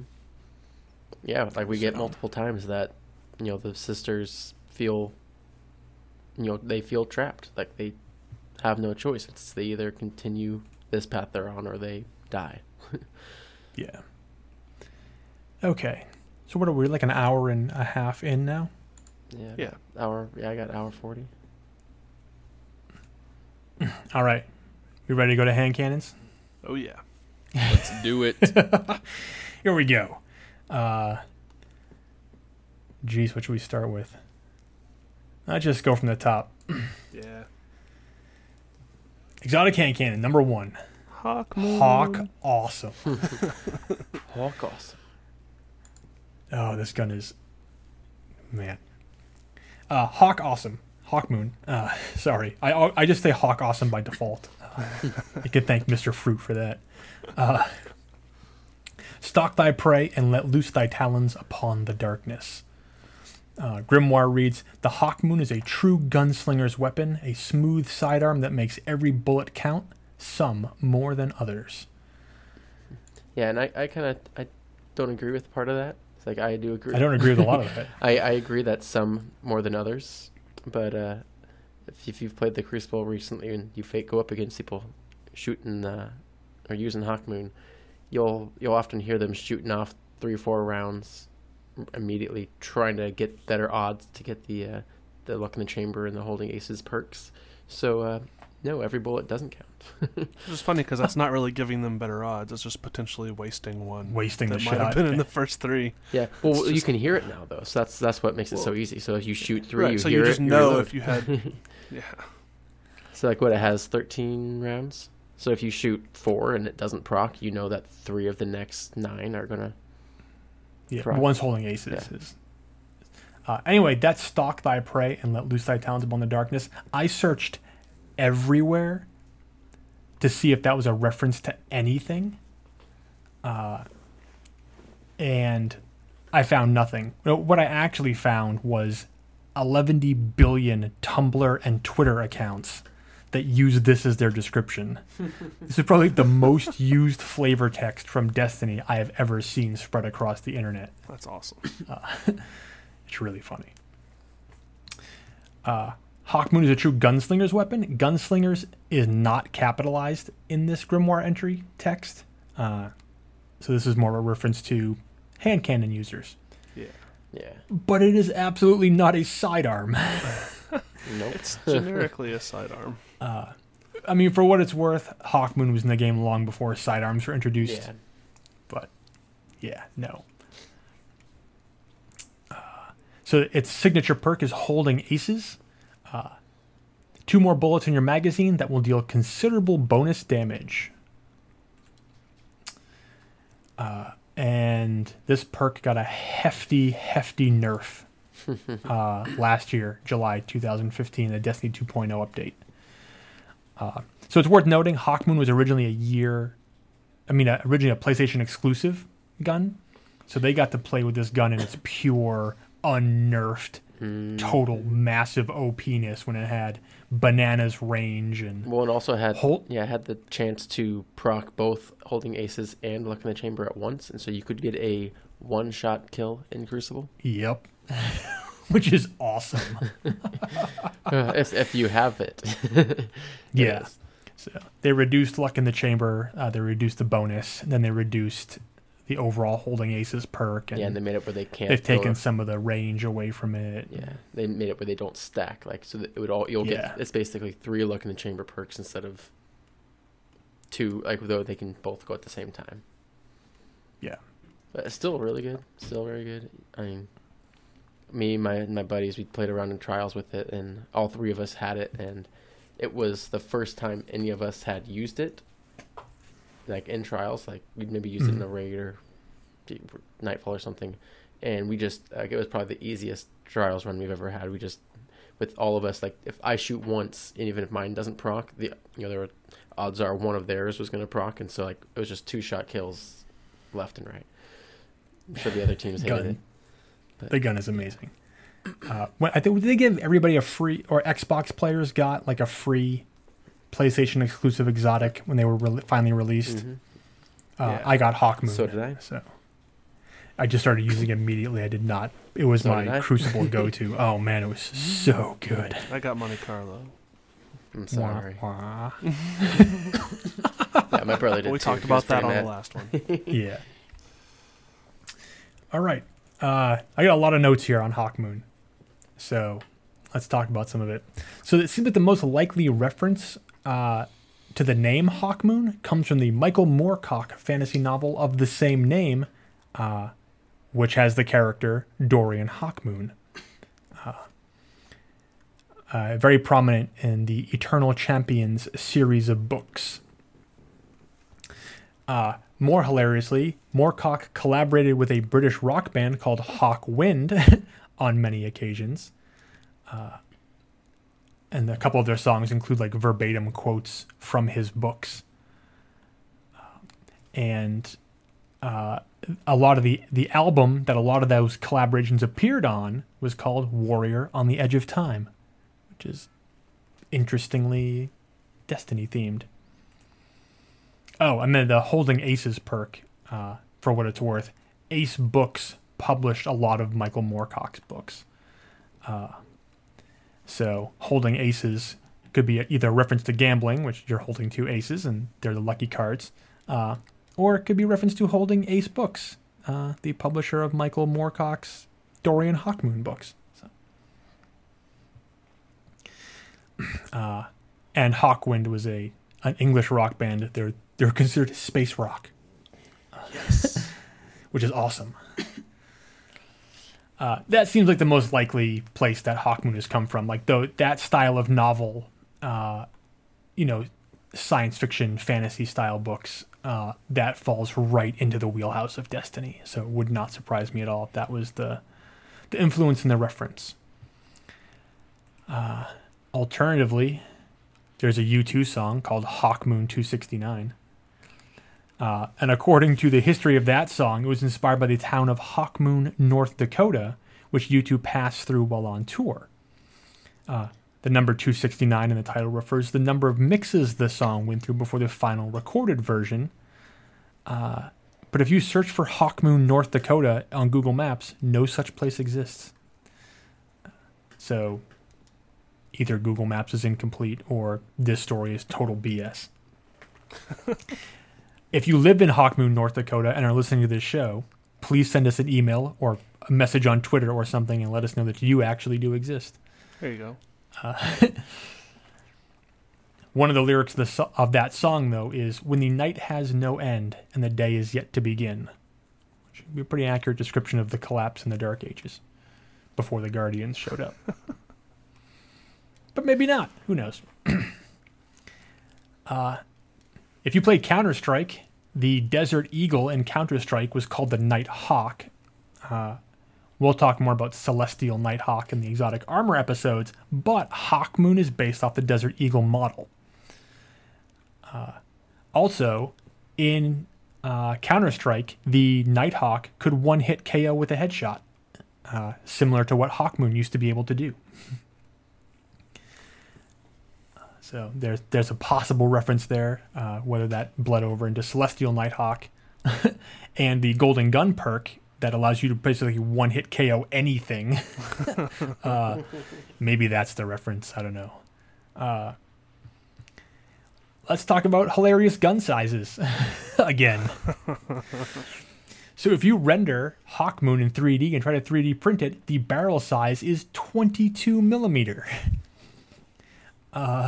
Which is ridiculous. That's enormous. For what it's worth, usually the limit is 20 millimeter on a weapon before they just start calling the bullets shells. 20 millimeter coming from a regular gun is an anti-tank or anti-material round, which is ridiculous. And it's coming out of a handgun. Here's some other fun facts that I pulled based on size. Hawkmoon is 434 millimeters long. That's 17 inches or 1.4 feet. A a Mark 19 Desert Eagle is 15 inches long, but it weighs 4.5 pounds. But it fires a round less than half the size of Hawkmoon. So a loaded clip on 13 rounds on Hawkmoon, that gun must weigh like 7 or 8 pounds. Which, if you've ever fired a handgun, is extraordinarily heavy.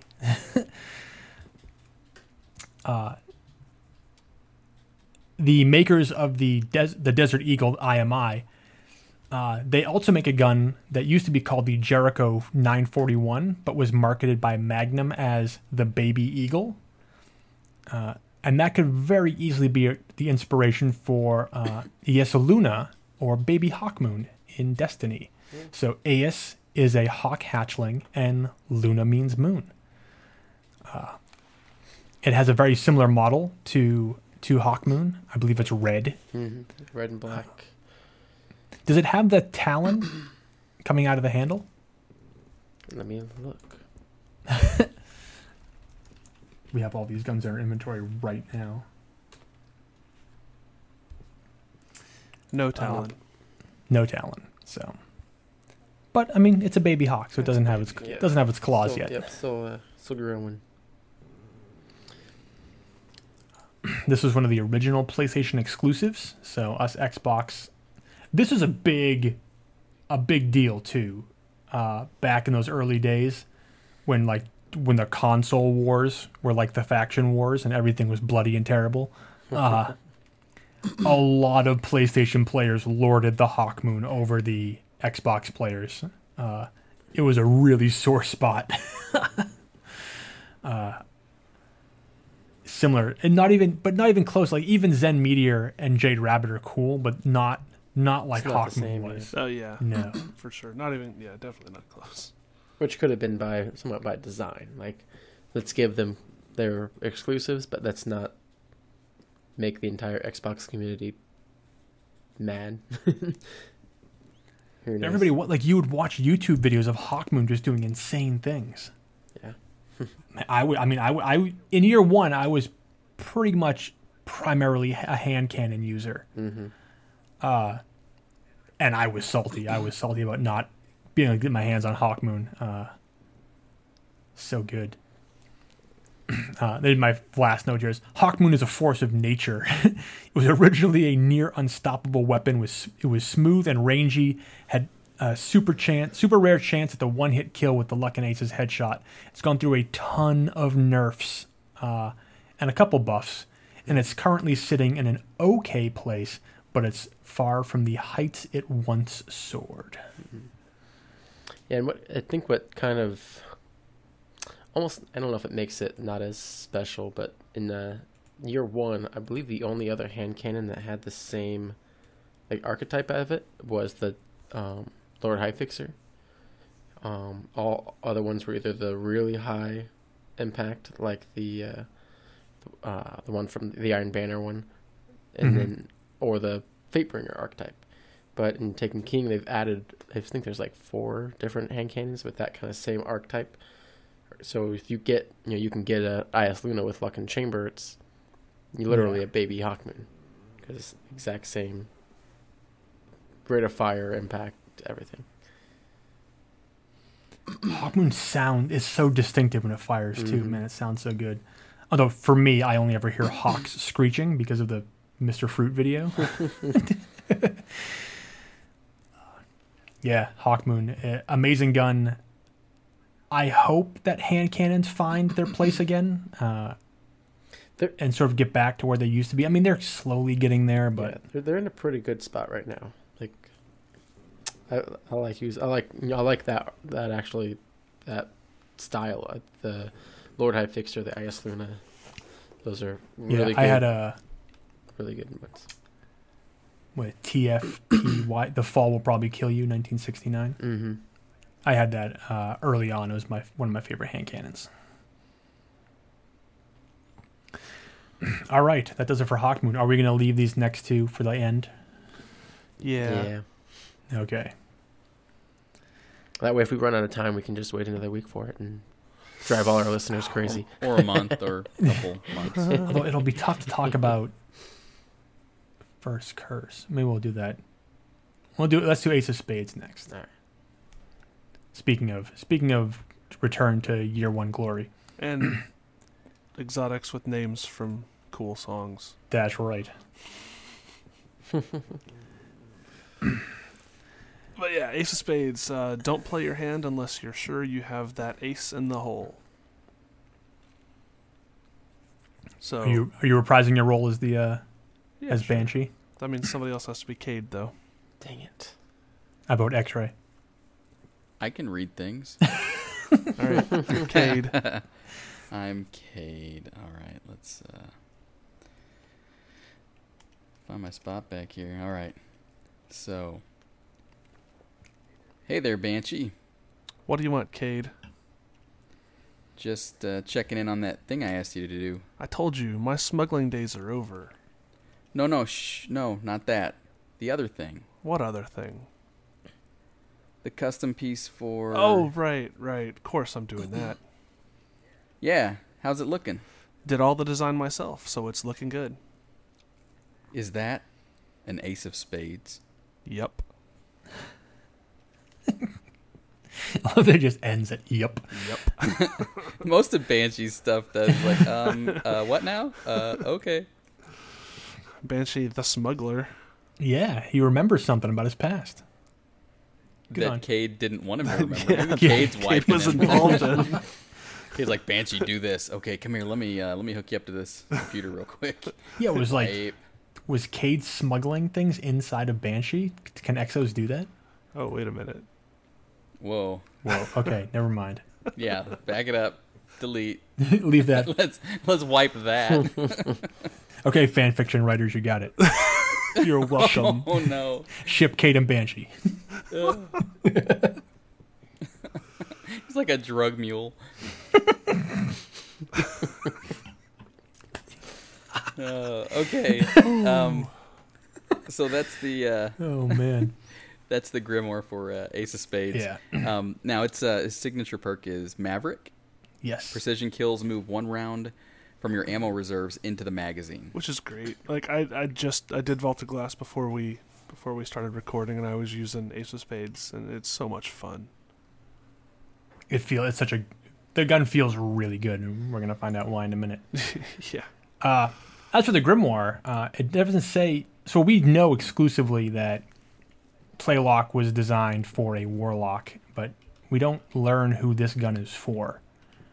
We know that Cade has asked Banshee to make it, but we don't know who it's for. We don't know when this conversation takes place. Is it for himself? Is it for us? Is it for Andal Brask? We don't know. Don't know. Banshee says he did the design by himself. Yeah, we're going to find out about that in a minute. And then I just have Ace of Spades lyrics here, so. Poor Lemmy. I know. That was a tough one for me, man. Song will live forever, though. Cool.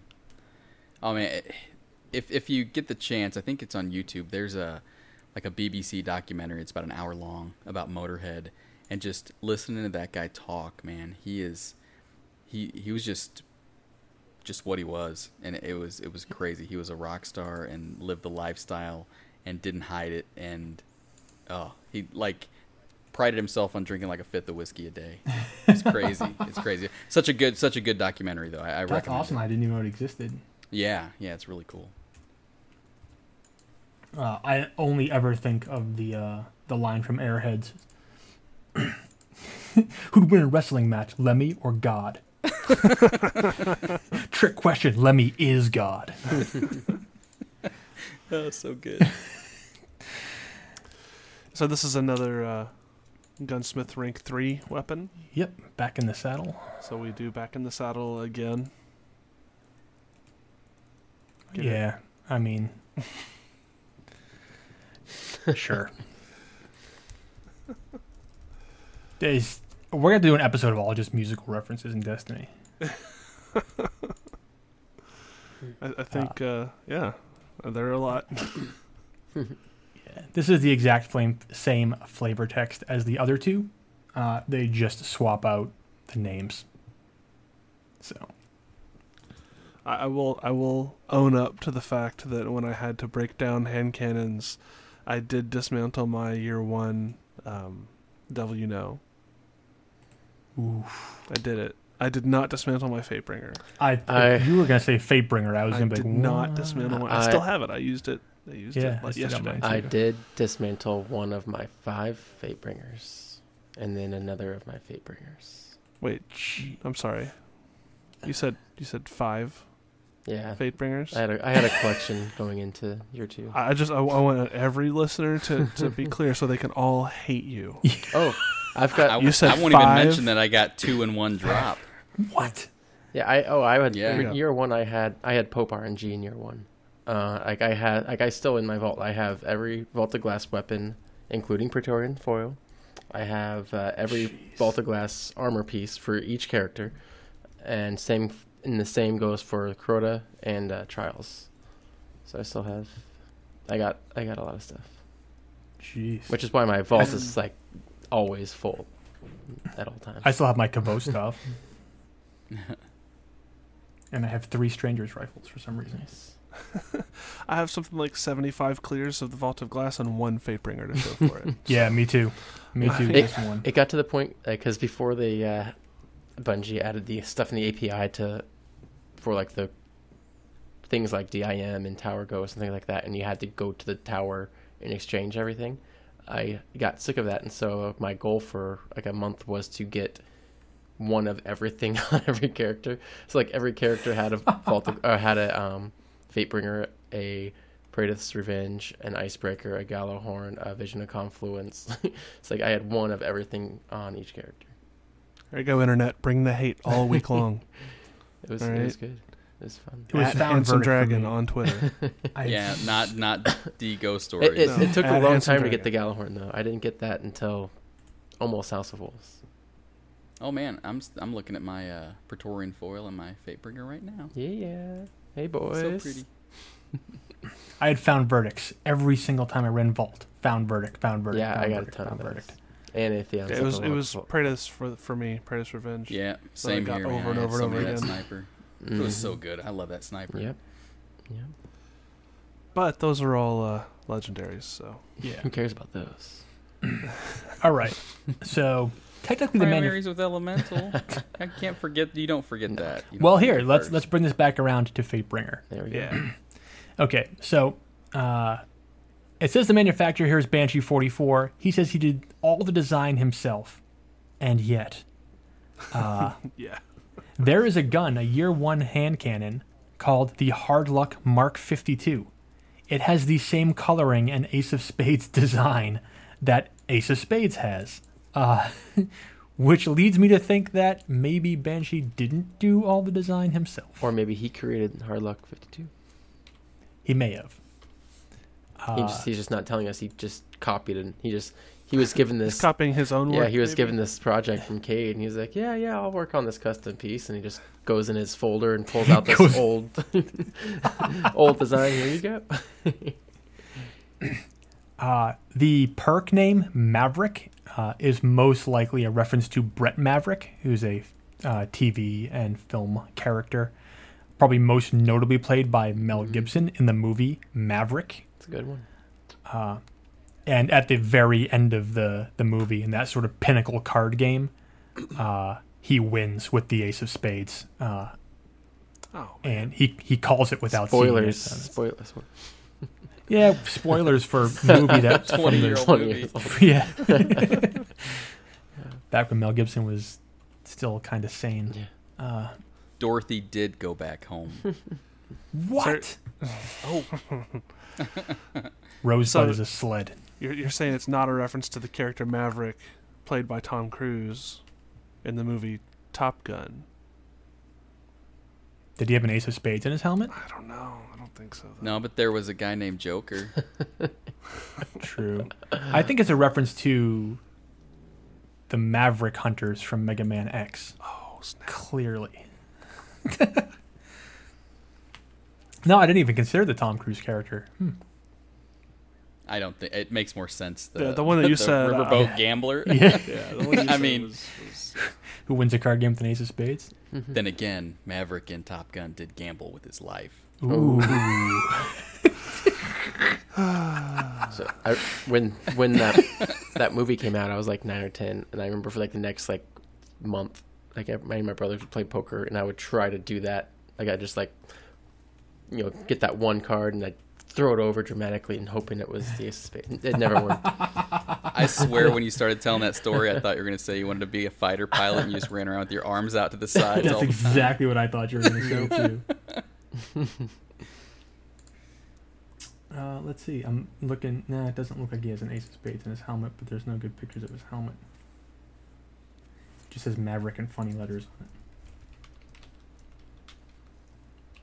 All right, I'm over it. Yep. Thank you.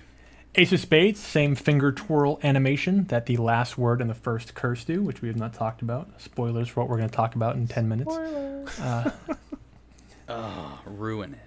Interestingly, in Cade's organizational system, spades represent hake, and this gun is definitely not a hake firearm.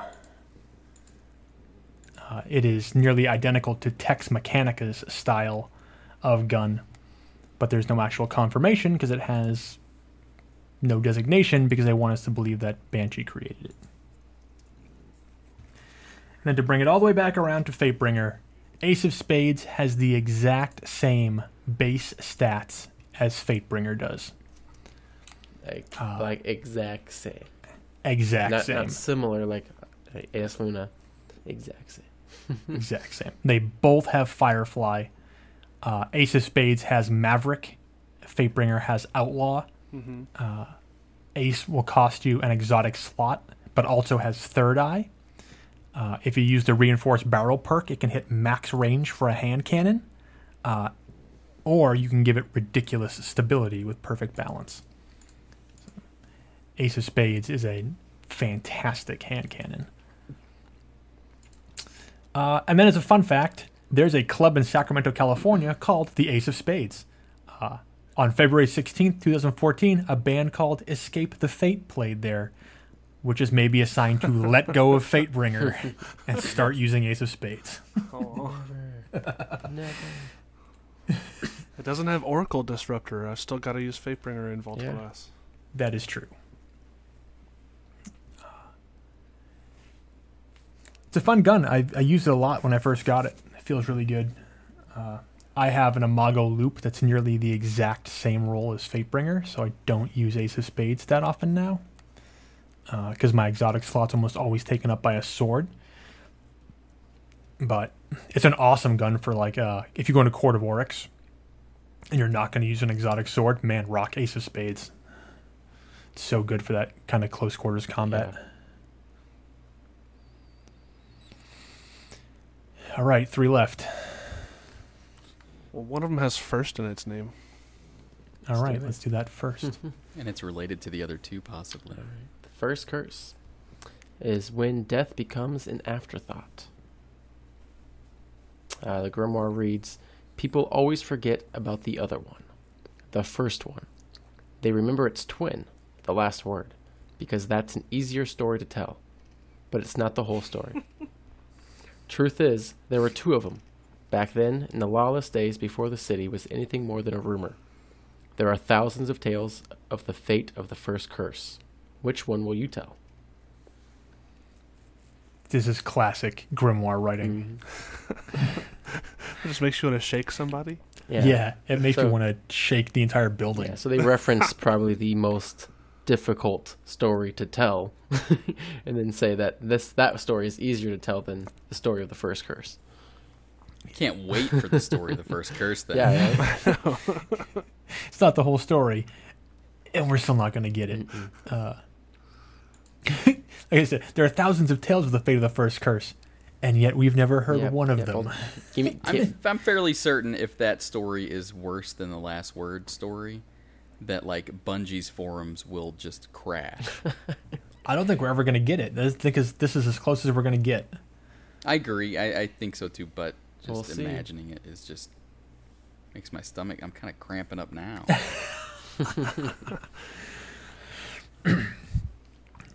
So the perk is the first curse.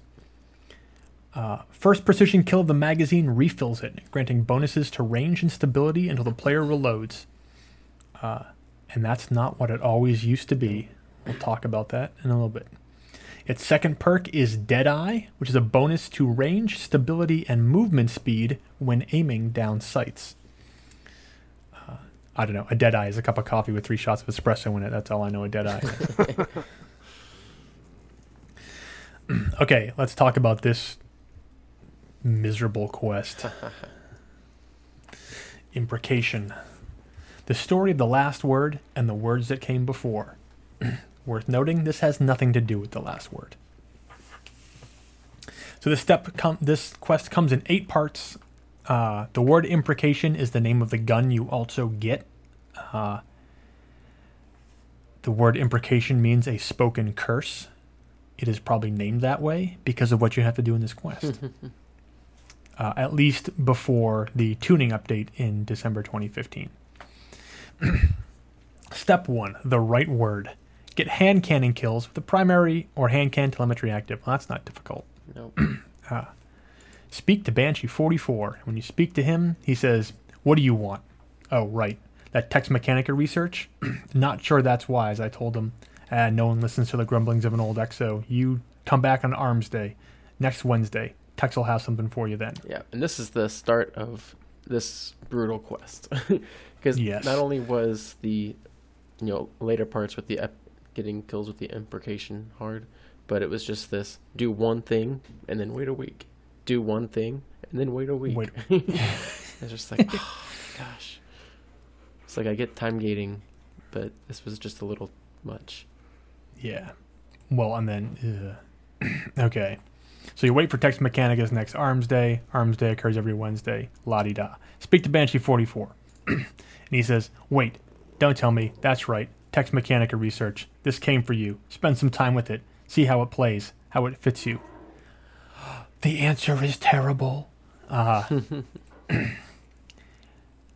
So this would grant you the gun imprecation. I didn't put the stats here for it. The pre-buffed stats were horrible.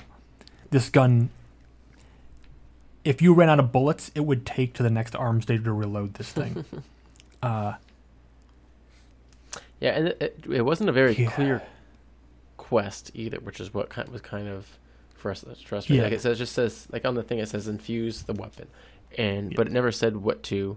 Like I remember, because this was back before you had 100% infusion, and so I put in a bunch of, like I infused it to 220, then to 250, then to 270, and I kept waiting for like something to highlight or tell me that I got it right, and then it's like I think I got it to like almost, I think it was like 295 before like there was this like little node that was checked that it was like hard to see if you weren't actually looking for it. It was like, oh, cool. Yeah, unless you go into your inventory and look at the gun's nodes. Mm-hmm. Yeah. And then it says, get kill sprees and go on precision kill spree in the Crucible. Well, that makes you think, okay, I have to get 7 straight precision kills or 7 straight kills in order for this to proc. It was like, no, you just had to get a precision kill in the Crucible, but you had to get 7 in one game. Yeah. It was just like, Yeah, I went and did the PvE kill spree in Siege of the Warmind. I just killed all those Thrall that came out. But even that was ridiculously more difficult than it needed to be. Like, even with Thrall running at you in a straight line, it was difficult with this stupid garbage gun to do that.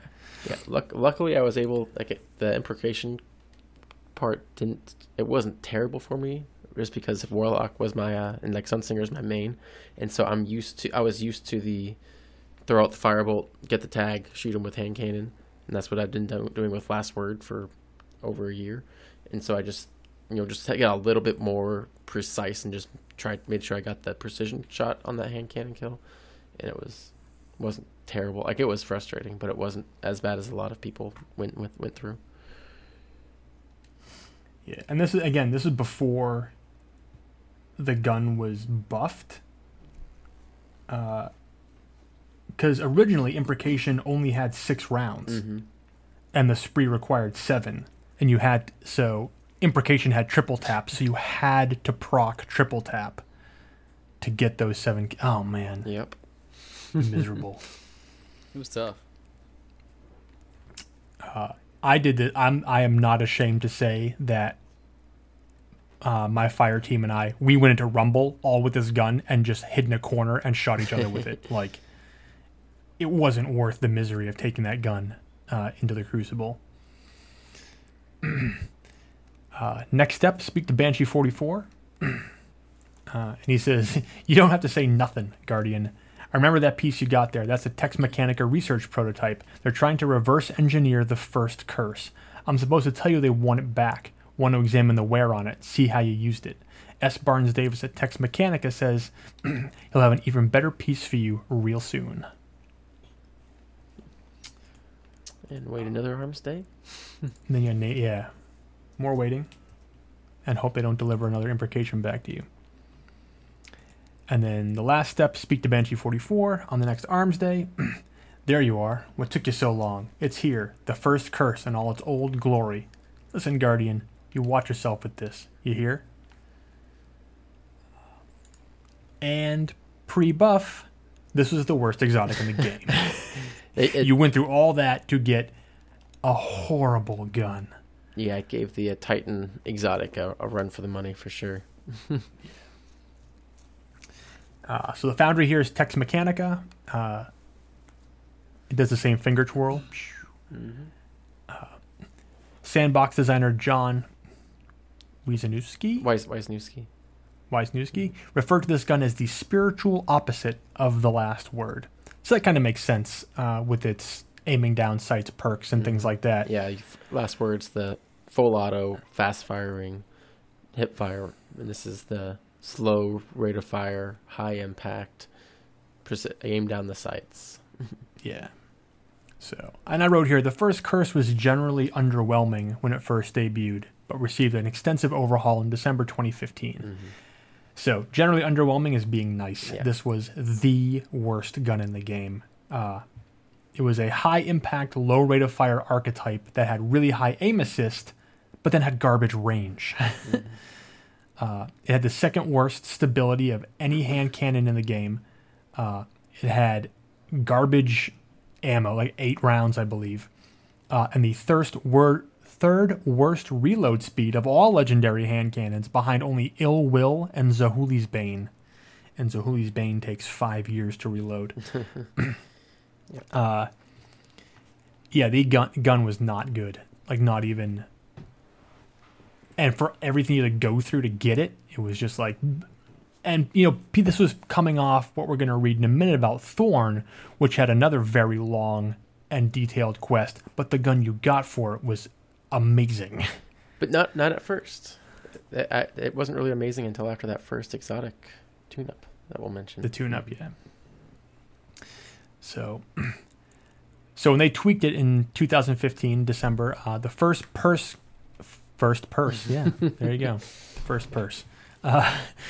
The first curse perk was modified to refill the mag and provide better stability and target acquisition.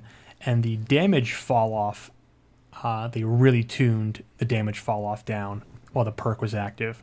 And they added 25 base range. Mm-hmm. So it really turned this gun around. Yeah, and after the last, the June update, there's a 5% boost to hand cannon stability. I've heard a lot of people say that this is a really fun gun to use now. So that's just because the range now is the highest range of all hand cannons, and it almost competes with some scout rifles in the PvP maps. Wow, nice. So as long as you just you have to be patient. You gotta kind of know the gun you have and don't try to fire too fast. But heard it's a lot of fun right now. Nice. Yeah, because that first curse perk goes away. It used to go away when you reloaded. Mm-hmm. So if you scored a headshot on like your third or fourth to last round, you either you get like with it, or... you get 2 bullets with the perk, or you reload and you lose your perk completely. Mm-hmm. Which is why they added the magazine refill. Yep, which is pretty nice.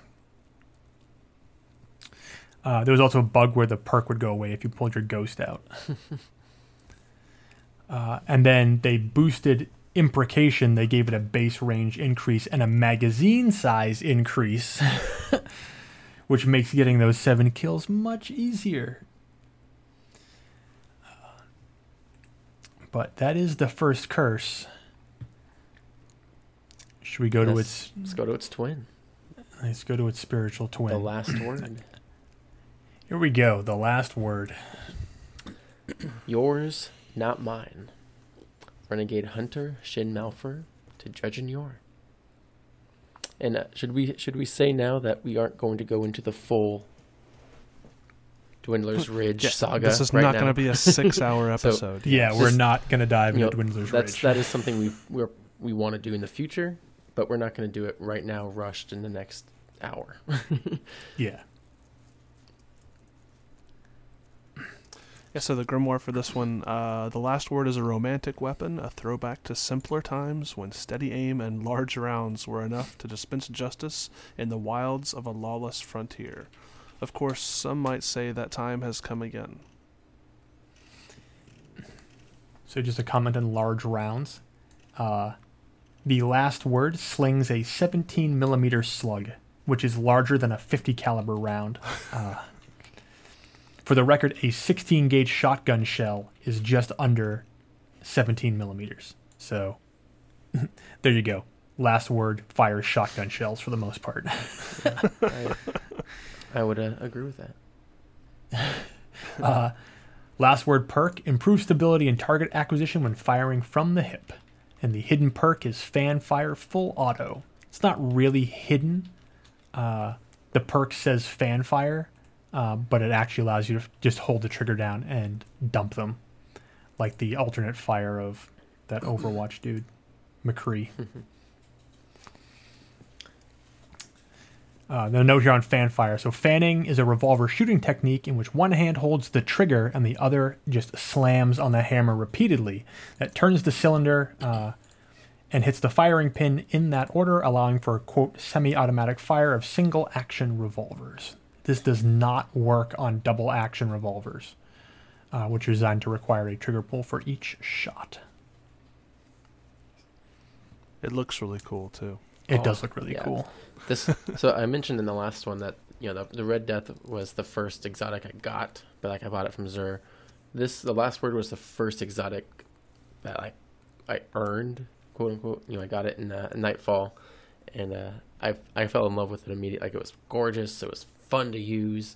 It had the awesome twirl on the finger when you reloaded it or pulled it from the hip, and just had a blast. And then it was, I didn't use it in Crucible for a long time. And then once I started using it, I still haven't put it down today. Like, it's still my number one choice. Yeah, the gun's amazing. Like, it really made you feel like a space cowboy when you Mhm. pulled this thing out. It was like if you were running Gunslinger Hunter and were running Last Word, it was the perfect little picture And here. The day I found out that a firebolt grenade with the burn and one body shot from Last Word would kill you, that was a bad day for other Guardians. Yeah, I think it's the same when you discovered that the last body shot from Last Word, non-ADS, and then a throwing knife. It's just like, and then so if you ran the knife juggler perk that gives you your knife back when you get a precision kill with it, it's just like running like hip fire knife, hip fire knife, hip fire knife. Like it felt like you were a circus performer from the Old West. Yeah. It was awesome. Well, and also because the Last Word perk has changed to where it used to improve or increase damage Yes. when firing from the hip, and Yep.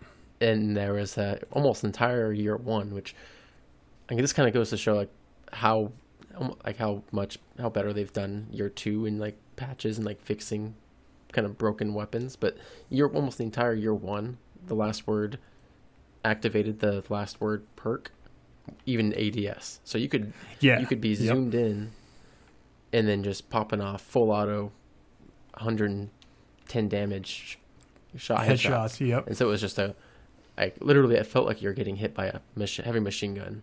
Like my brother would always get so mad because he's like, how does this guy have heavy and round? Oh, it's the it's the Last Word, of course. Like, yeah, you would be dead before you Yeah. even knew it hit you. Like, boom, Like boom. you'd turn a corner and you'd be down. But yeah, so still very powerful, but definitely not as. It's not the year one meta like it was with Thorn when it had the last word in Thorn running the Crucible. Last word in a sniper. Yeah, because you could outgun a shotgun with the last word. mm-hmm. That was awesome. The perk symbol is the Tex Mechanica logo, which is the bull skull. Foundry is Tex Mechanica. The designer is Ryan Demita. Quick note, there's nothing in the lore that explains how Jaren Ward ended up with this gun in the first place. And there's also nothing in the lore that explains how it made its way to us after Shin hung it up. So, I know that it's been stated that everything about the last word has been put out there, like the story is complete. But it's not. We don't know how Jaren ended up with it, and we don't know how we got it after Shin killed Dredgen Yor with it. Who put that out there, if you don't mind? Was that something like that? Someone from Bungie or writers have said, or is that just? Yeah, it was the guy who wrote The Dwindler's Ridge. I forget his name off the top of my head. Jonathan Goff. Yeah, he said that everything that you need to know about that story is already in the text we've been given. Interesting. So I'll dig up that tweet if I can find it. So I believe the next hint was to check the timestamps. Mm-hmm. But yeah, it still doesn't explain how he got it. Yeah, because there's still or how we got there's it. still lots of stuff I want to know. It is one of the most notorious PvP firearms of all time. And it's been beastly since its introduction and continues to be so. I feel like the meta always comes back to the last word. Mm-hmm. There's always like a week where everyone's like, screw you, Bungie, you ruined the last word, blah. And then it's like a week later, everyone's using last word. Yep.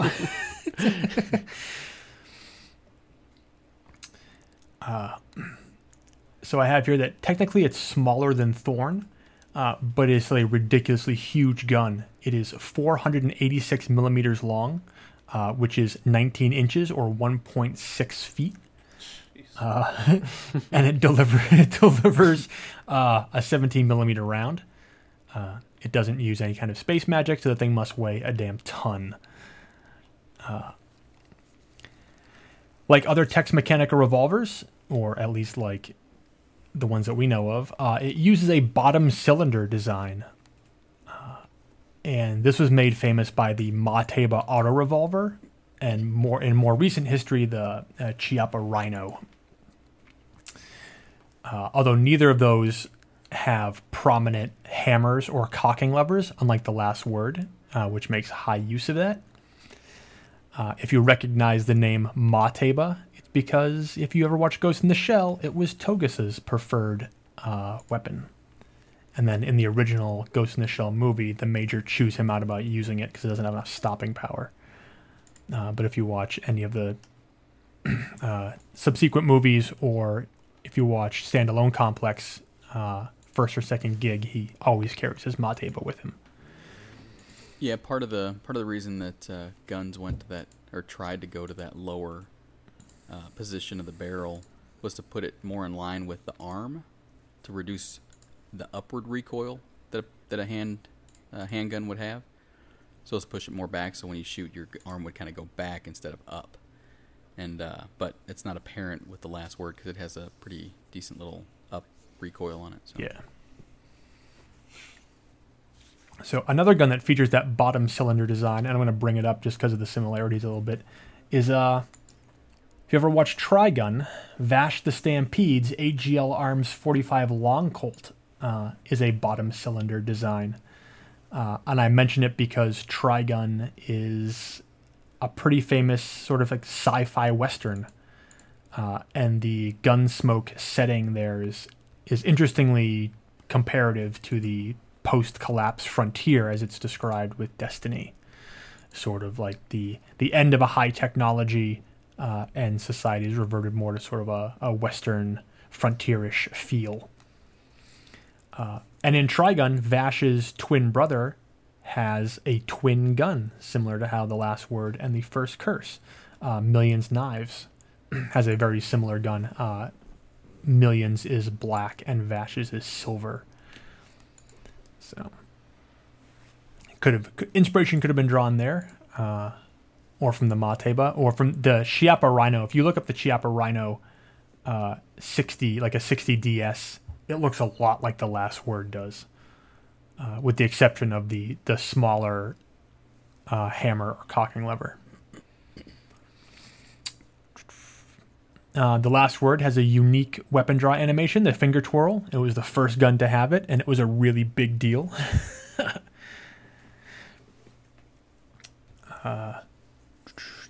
The Last Word continues to remain one of Destiny's most controversial weapons.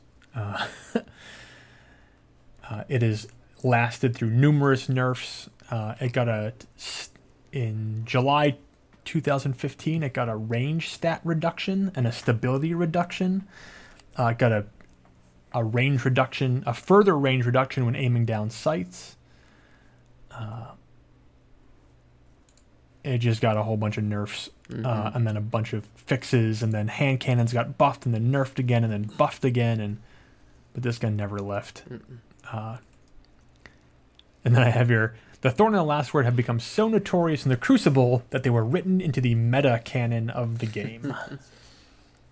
So if you're doing the mountaintop, which I believe everybody is currently doing, or they will as of July 7th. Yeah, or they will when it's official that it's a moment of triumph.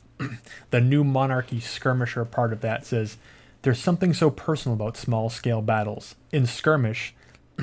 It's in skirmish that rivalries become battles of thorns and last words. Lord Shaxx.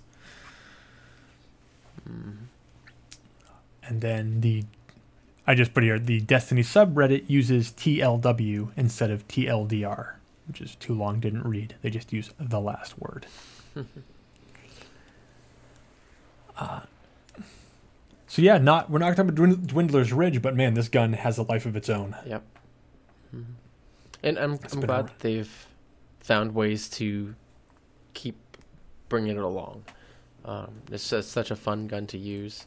It definitely needed little tweaks, bringing down range, making sure that the perk doesn't proc while you're ADS, even taking away the damage bonus with the perk. But it's right now, it's in a really good spot. It's still a lot of fun to use. So I'm glad they keep bringing it along. I think people went crazy when it got confirmed for year 2. Oh yeah.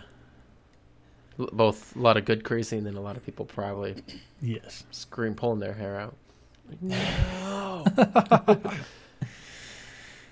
All right, that only leaves one gun left. Yep, it's that one. So next week, it's that time. Yeah. We're gonna give it its own episode. Let's do it. Let's jam. We're take it on. We're running a long episode here, but let's jam it in here. Let's jam this one in here at the end. Thorn. To rend one enemies is to see them not as equals, but objects, hollow of spirit and meaning. 13th Understanding, 7th Book of Sorrow. Grimoire reads, augmented through dark practices, Thorn was once a hero's weapon. Its jagged frame hints at a sinister truth, a powerful connection to the unutterable sorceries of the Hive. The legend of Thorn is bound to the rise and fall of the Dredgen Yor, a guardian whose name is remembered with disgust and shame. The weapon was thought destroyed, but rumors of its existence still haunt the wilds. Okay, let's unpack some of that real quick. The 7th Book of Sorrow does not exist as far as we know. It exists in lore.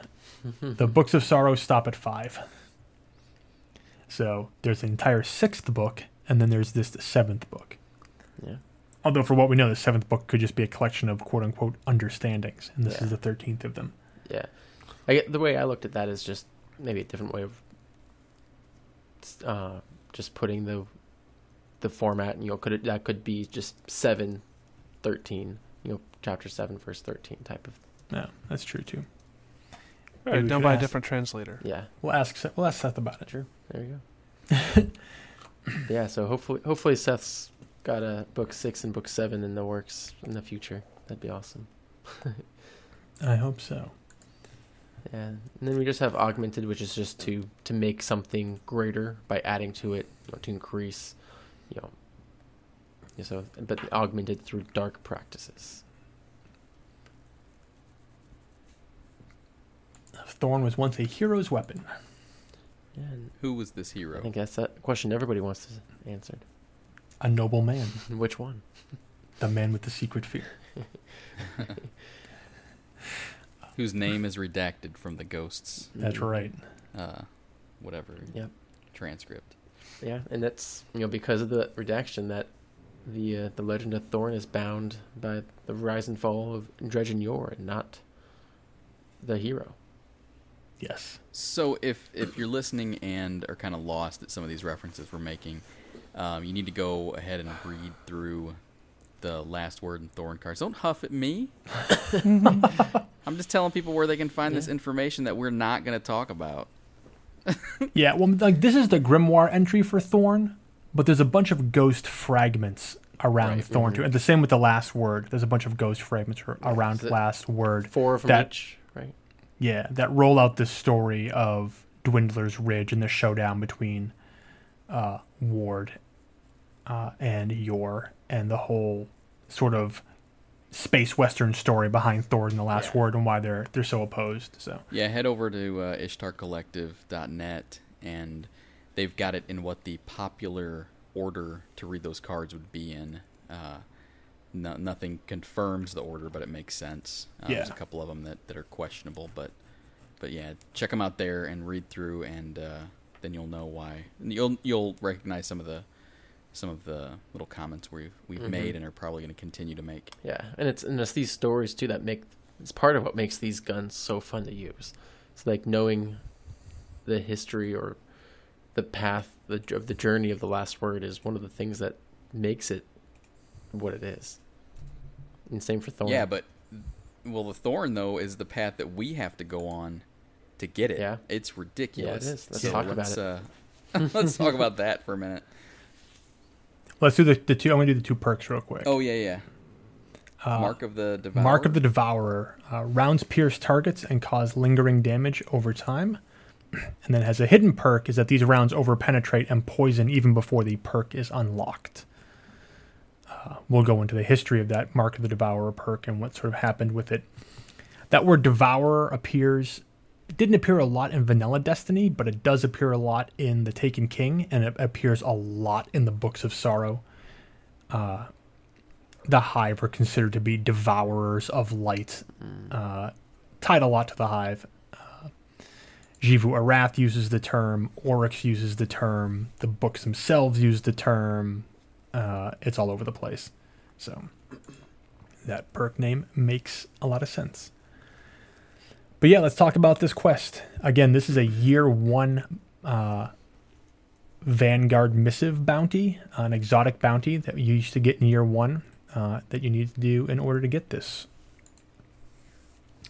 And that opening of that quest says, the weapons of sorrow were born from forbidden use of the Hive's dark power.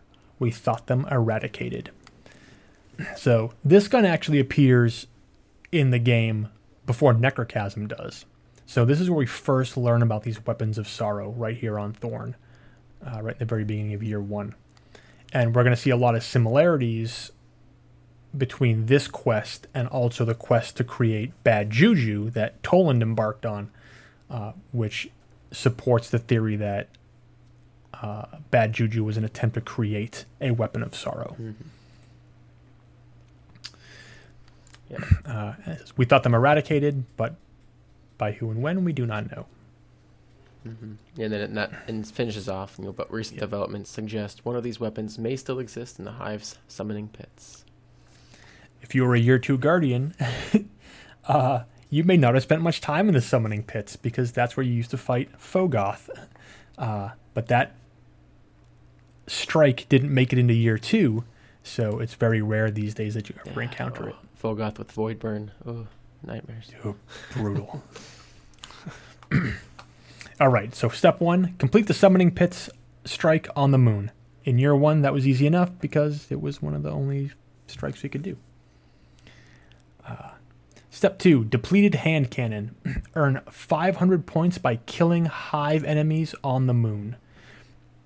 The flavor text for this reads, the weapon seems dead, but hungry. The lingering energies of the Hive you have defeated seep into the weapon. Perhaps it can be further empowered. And this is interesting because it's very similar to the necrochasm when you're, or even when you have the husk of the pit, and it's hungry is part of what the description is, and you have to feed it by killing hive. So that's kind of an interesting critical first step, it seems. So once you get that done, it moves on to step 3, which is depleted hand cannon. Use void damage to defeat guardians in the crucible. Death will slow your progress. Yeah. This was like the most notorious step of any quest ever in year 1. Yes. In year 2, I'm stuck on my sword quest because I don't want to spend 2 hours farming materials. In year 1, I'm stuck on my thorn quest because I can't go positive. Can't go positive. So the flavor text for this reads, the hand cannon seethes with the dark energy of the hive you've defeated. It seems eager for more power. Go to the crucible and allow the weapon to feast off the light of defeated guardians. Man, this quest was brutal. This quest is why I created a warlock. Because in year 1, there was no void hunter. So, and if you didn't have like an Atheon's Epilogue or a Word of Crota, you didn't have a void primary to work with. And you either had a good void shotgun or a good void fusion rifle and void rockets or a void heavy machine gun. Like, yeah, but my loadout was Atheon Epilogue, Praetus Revenge, and I had a void swarm, and then I was Void Walker. Epilogue, Wizard 77, and I don't know, some crap machine gun or rocket launcher. I don't even remember. Yeah, I had a full auto The Crash shotgun. And then I had a Jolter's hammer that was void. Nice. Yeah, mine was Word of Crota. I had a Void Comedian, and I think I can't remember what my heavy was. Yeah. You just reminded me. I had the heavy machine gun from Vault of Glass. Oh yes, thank you, That thing was corrective a measure. monster. That had to have been Corrective it. measure. Yeah. Yep. That was the And then I last was- weapon I got from Volta Class. And I was a Voidwalker main. So, my opinion of this whole thing, though, was not that it was specifically hard to do. It was just tedious, and it caused me to play in a way that just didn't help my team in the Crucible. Yeah, Mhm. that I was just one of the wanted to biggest go and things. like just find a safe little corner. And when one person wandered over to me, I would go and take them out, and then I would go back and just be super conservative. And I would have a positive spread, but I wasn't really helping my team. Like, they would all be bad because they were essentially going 5-on-6 for most of the match. See, that's a hard thing for people to control, for people to do, is to play that really safe game. So to me, that made it a hard quest for most people that don't have your self-control there, Gabble. But no, I mean, I just felt bad while I was doing it. I was like, my team is losing. yeah, I camped A. I camped A at Twilight Gap. I can see that. But at the same time, I felt, man, when I got the Thorn, I felt like I accomplished something. That's the one gun that I can say that, I feel like was truly earned. Yeah. Yeah, absolutely. And there's people that are sitting there listening right now going, oh, it was so easy to get. Man, not for everybody. Yeah. Not for most people. There's people I know people that gave up on that quest a lot. Yeah, we They had would people get in it our and clan try that it. struggled. Mm-hmm. Oh my gosh, yes, Yeah. they did. So, but yeah, it was worth it. And I kind of off track, but I hope that they make the whole Galahorn quest thing like that, to where when you get done, it just feels like, oh man, this is my gun. I earned it. It was not an easy task, and it's just that feeling of accomplishment, because you don't get that as much anymore. I know why they've changed the game up, but not much of the stuff I'm doing in Destiny anymore gives me that, oh my gosh, that was so hard to finish, but we did it, and I just feel so good about it. Mm-hmm. No, I agree 100%. Yeah, this was like I said, I made a Voidwalker just to do this. Yeah, I dismantled mine on my Titan because doing it with a Defender was not fun. So I was like, I'll wait till I get one on my Voidwalker. And this is what you needed 500 points on this, and a kill was worth 5, and a death was worth -2. Yeah. So it wasn't like you'd go into one match and get this done. No. No. I mean, I guess you could if you killed 100 people in a match and never died. But this was, yeah, this part of the quest was no joke. So you get that done, and then step 4 is reveal your corruption. Obtain an infusion of light from the speaker. And when you spoke to the speaker, he would just say, "You look unwell, Guardian." Yeah, I feel like someone should have stepped in and been like, since we're still baby guardians at this point, pretty much, and it's like, oh, maybe you shouldn't continue this quest. It's Yeah, what I was don't know. Ghost doing? I'd killed Atheon and Crota by the time I did this. Yeah. I was not a baby guardian.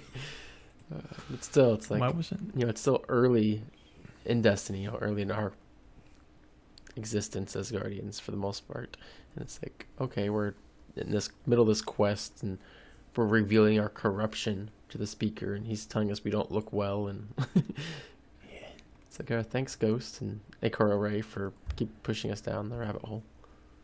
Well, then there's this. So the next step is called the Archivist, and it says talk to Ikora Ray, but it's not clear if Ikora Ray is the Archivist or the person she tells us to kill is the Archivist. Ikora doesn't strike me as an Archivist. Yeah. But anyway, she says, a memento of our darkest hour, in reference to this corrupted hand cannon that we have, which is interesting because the darkest hour, she was probably referring to Mare Imbrium here. But then she tells you to go kill Jayor. Sure. Sure. Jayor the Unwed, which is only found in a special level 26 instance. Okay, level 26. That was high at the time. Yeah. Level 26 instance of the Summoning Pits, and it's only available when this phase of the bounty is active. There was no matchmaking. So Yeah, well, and it was an interesting one because even though it was only 26, max at the time was light 30, but that level 26 strike was harder than the Nightfall level 30 strike, or 20, Yes. or 28. Oh yeah. Yeah, For sure. that was such a hard, like, X-Ray. The people that finished the Crucible part fast and will brag that they didn't have any problem. They probably struggled on this part more than other people. So that might be the part. And you have to drag it out, Yeah. too, because Jayor would only appear on the last wave of ads at the very end phase of the fight. So you have to, like, keep Fogoth alive to get to that third wave. Mm-hmm. So you literally had to kill everything down and there. staying alive in that room without just hiding in the hallways wasn't the easiest thing to do. Or people you hide in when you first enter the back left corner where Yep, you that's first enter. that's where I hid when I got my quest. Yeah. Stay behind the rock. Yep, behind the Yep. rock. And hope you don't get rushed down by knights. Well, then there's even behind that rock. There's like a little ledge where you can almost jump. It's like literally behind the wall, and like you just crouch and no one can hit you. Yep. So I won't say that I soloed that. I soloed that. Nice. see, there you go. There you go. Get some. And then, so you return to the speaker after doing that, and he says, "The light shines within you. Use this weapon with care." And that's Thorn Unbound. So is that like a parent telling their kid when they're going to college? It's like, I know there's good in you. Be safe. make wise Well, choices. I mean, not to go into it, but like the story of Dredge and Yor should be an example. Like, don't do this. And then you go through this whole part of the quest, and it's like, sure, why not? Use it with care. Yeah. It's like, come on. So the perk symbol for Mark of the Devourer is unique. Looks a little bit like Oryx to me, with the 4 eyes and the jaw things, but that's just me. Maybe it's Jivor Wrath, who knows? Maybe it's Sire. No, because wizards have a totally different head shape than that. They don't have the mandible things like the knights do. Yeah, but if the face is just the part in the middle with the 4 eyes, and the other parts are other parts of the wizard. Yeah, but the other parts look very much like those jaw mandible things. Yeah. Anyway, you can take a look at it, decide for yourself. Let us know. Manufacturer, Dredgen Yor. Designer, Ryan Demita, again. Yeah, he did a lot of stuff. And this is one of the coolest looking guns in the game, like by far. Like, go look up the concept art for Thorn. What an incredible design on this thing. Oof. Yeah, and then just the design's cool, and then it literally shoots thorns. It's like shoot a wall, shoot the ground, and it's a giant freaking thorn. And it sounds awesome too. Yeah, it does. Infernal, dark. Dwindler's Ridge, we're not going to talk about it. Thorn is steeped in some pretty deep lore, especially for a vanilla Destiny weapon. We haven't talked about all the exotic quest weapons yet, but we've talked about a couple of them. We talked about Bad Juju. But later on, we're going to talk about Super Good Advice, Invective, and Pocket Infinity, and there are similarities that unite a lot of these exotic quests. As Gabble just says, it fires actual thorns. Those thorns are 21 millimeter, so that's huge. I was trying to think of a way to even describe 20. It's like firing a railroad spike. Yeah. Which makes sense, because if those rounds seem huge, it's worth mentioning that Thorn is 537 millimeters long, which is 21 inches, which is 1.7 feet. It's pretty big. It's a big ass gun. That's longer than half a yard. So put some notes in here. The Smith & Wesson 500 is often hailed as the most powerful production revolver ever made. It's a 15-inch barrel and fires a 12.7 millimeter round. That is less than half the size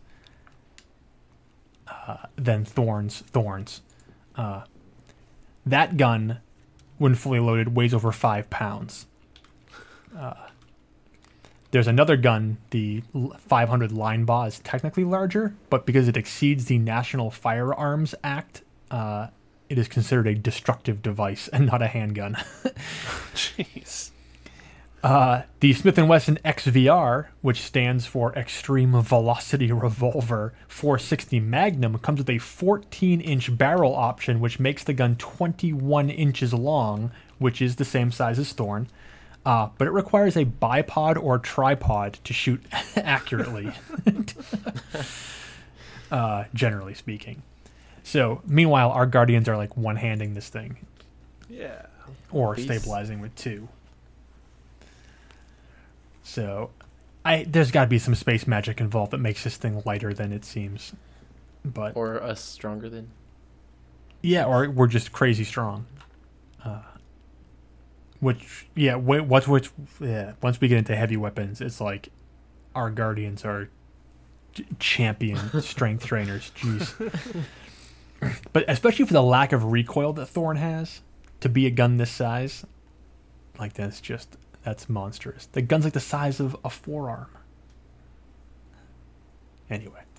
Right before The Dark Below was released, there was the exotic tuning update. Thorn got a huge buff when that happened. It was definitely with all that work it took to get it. I remember it being seen as just a huge disappointment. Mm-hmm. Yeah. That just wasn't worth it, and so yeah, they definitely brought it up in a big way.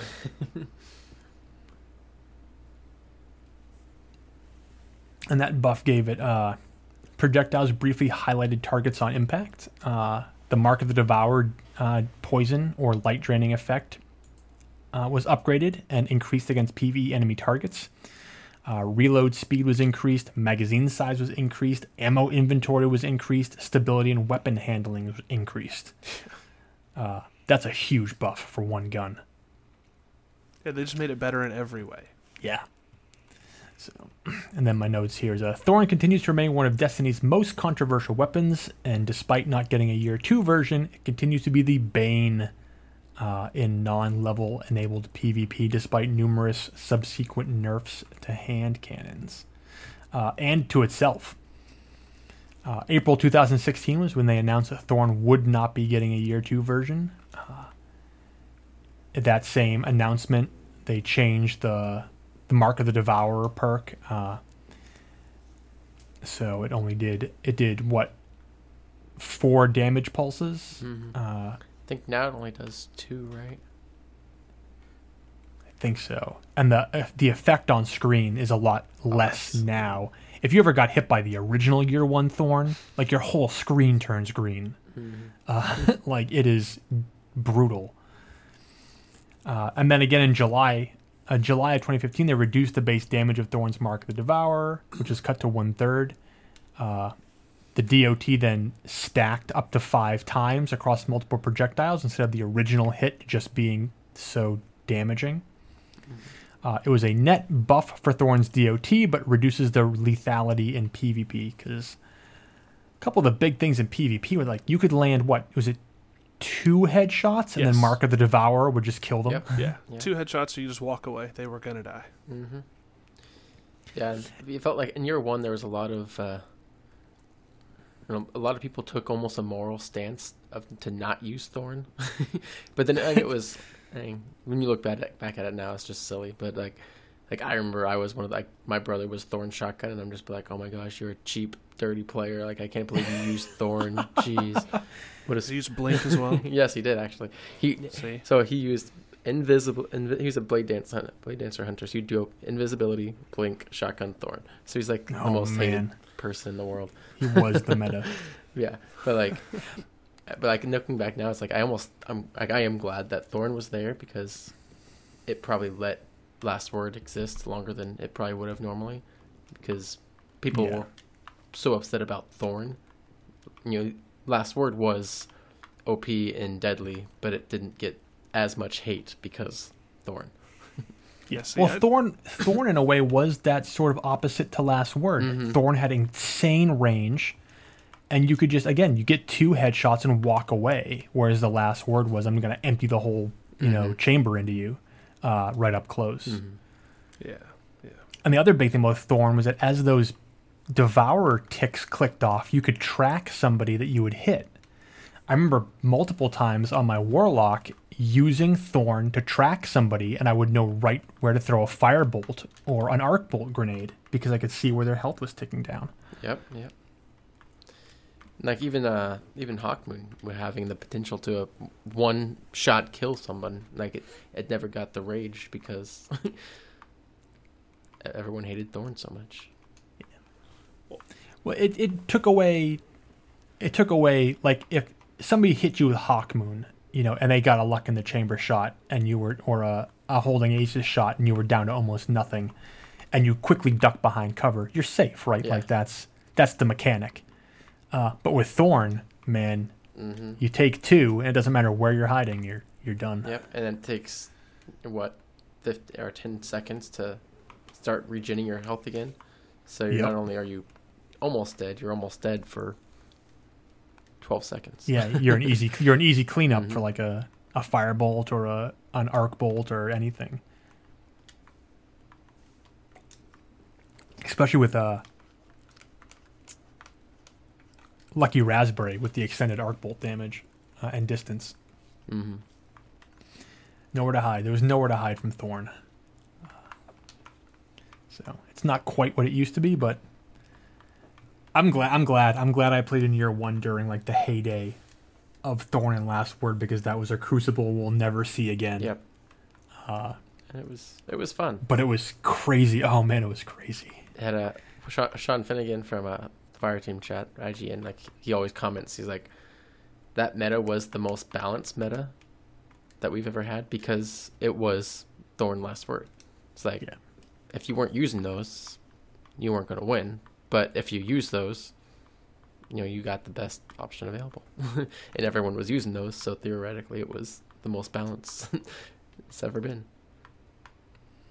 And it arguably, like, and this is like a side effect that I don't think took maybe as much hold as they were hoping, was that it pushed people into the lore, right? If you wanted to be the best in the Crucible, you needed Thorn, and to get Thorn, you had to go through this quest. And sure, only 1% of the players are going to pay attention to any of the lore in that quest, but even 1% is better than 0. Yeah. So the gun made an impact. The gun made people think about, where it came from, and really put some backstory there with the Hive, and it created Dwindler's Ridge, which is probably, sort of like the most controversial and yelled about, and even then, like, beloved exotic story, or a story in the Grimoire, before we got huge things like the Books of Sorrow.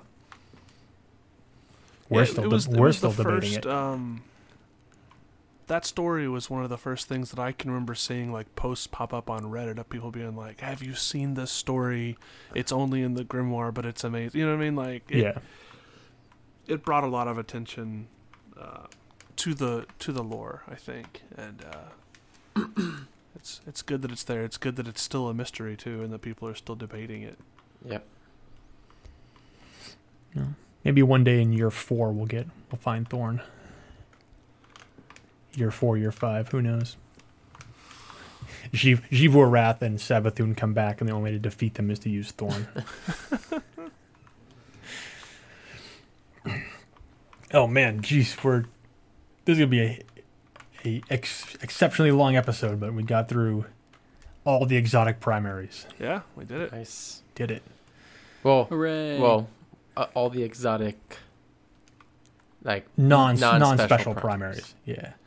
So we've purposely left out the primaries exotics that have the primary care perk, which are special weapons that allow them to be in the primary slot. We'll cover those when we cover special weapons.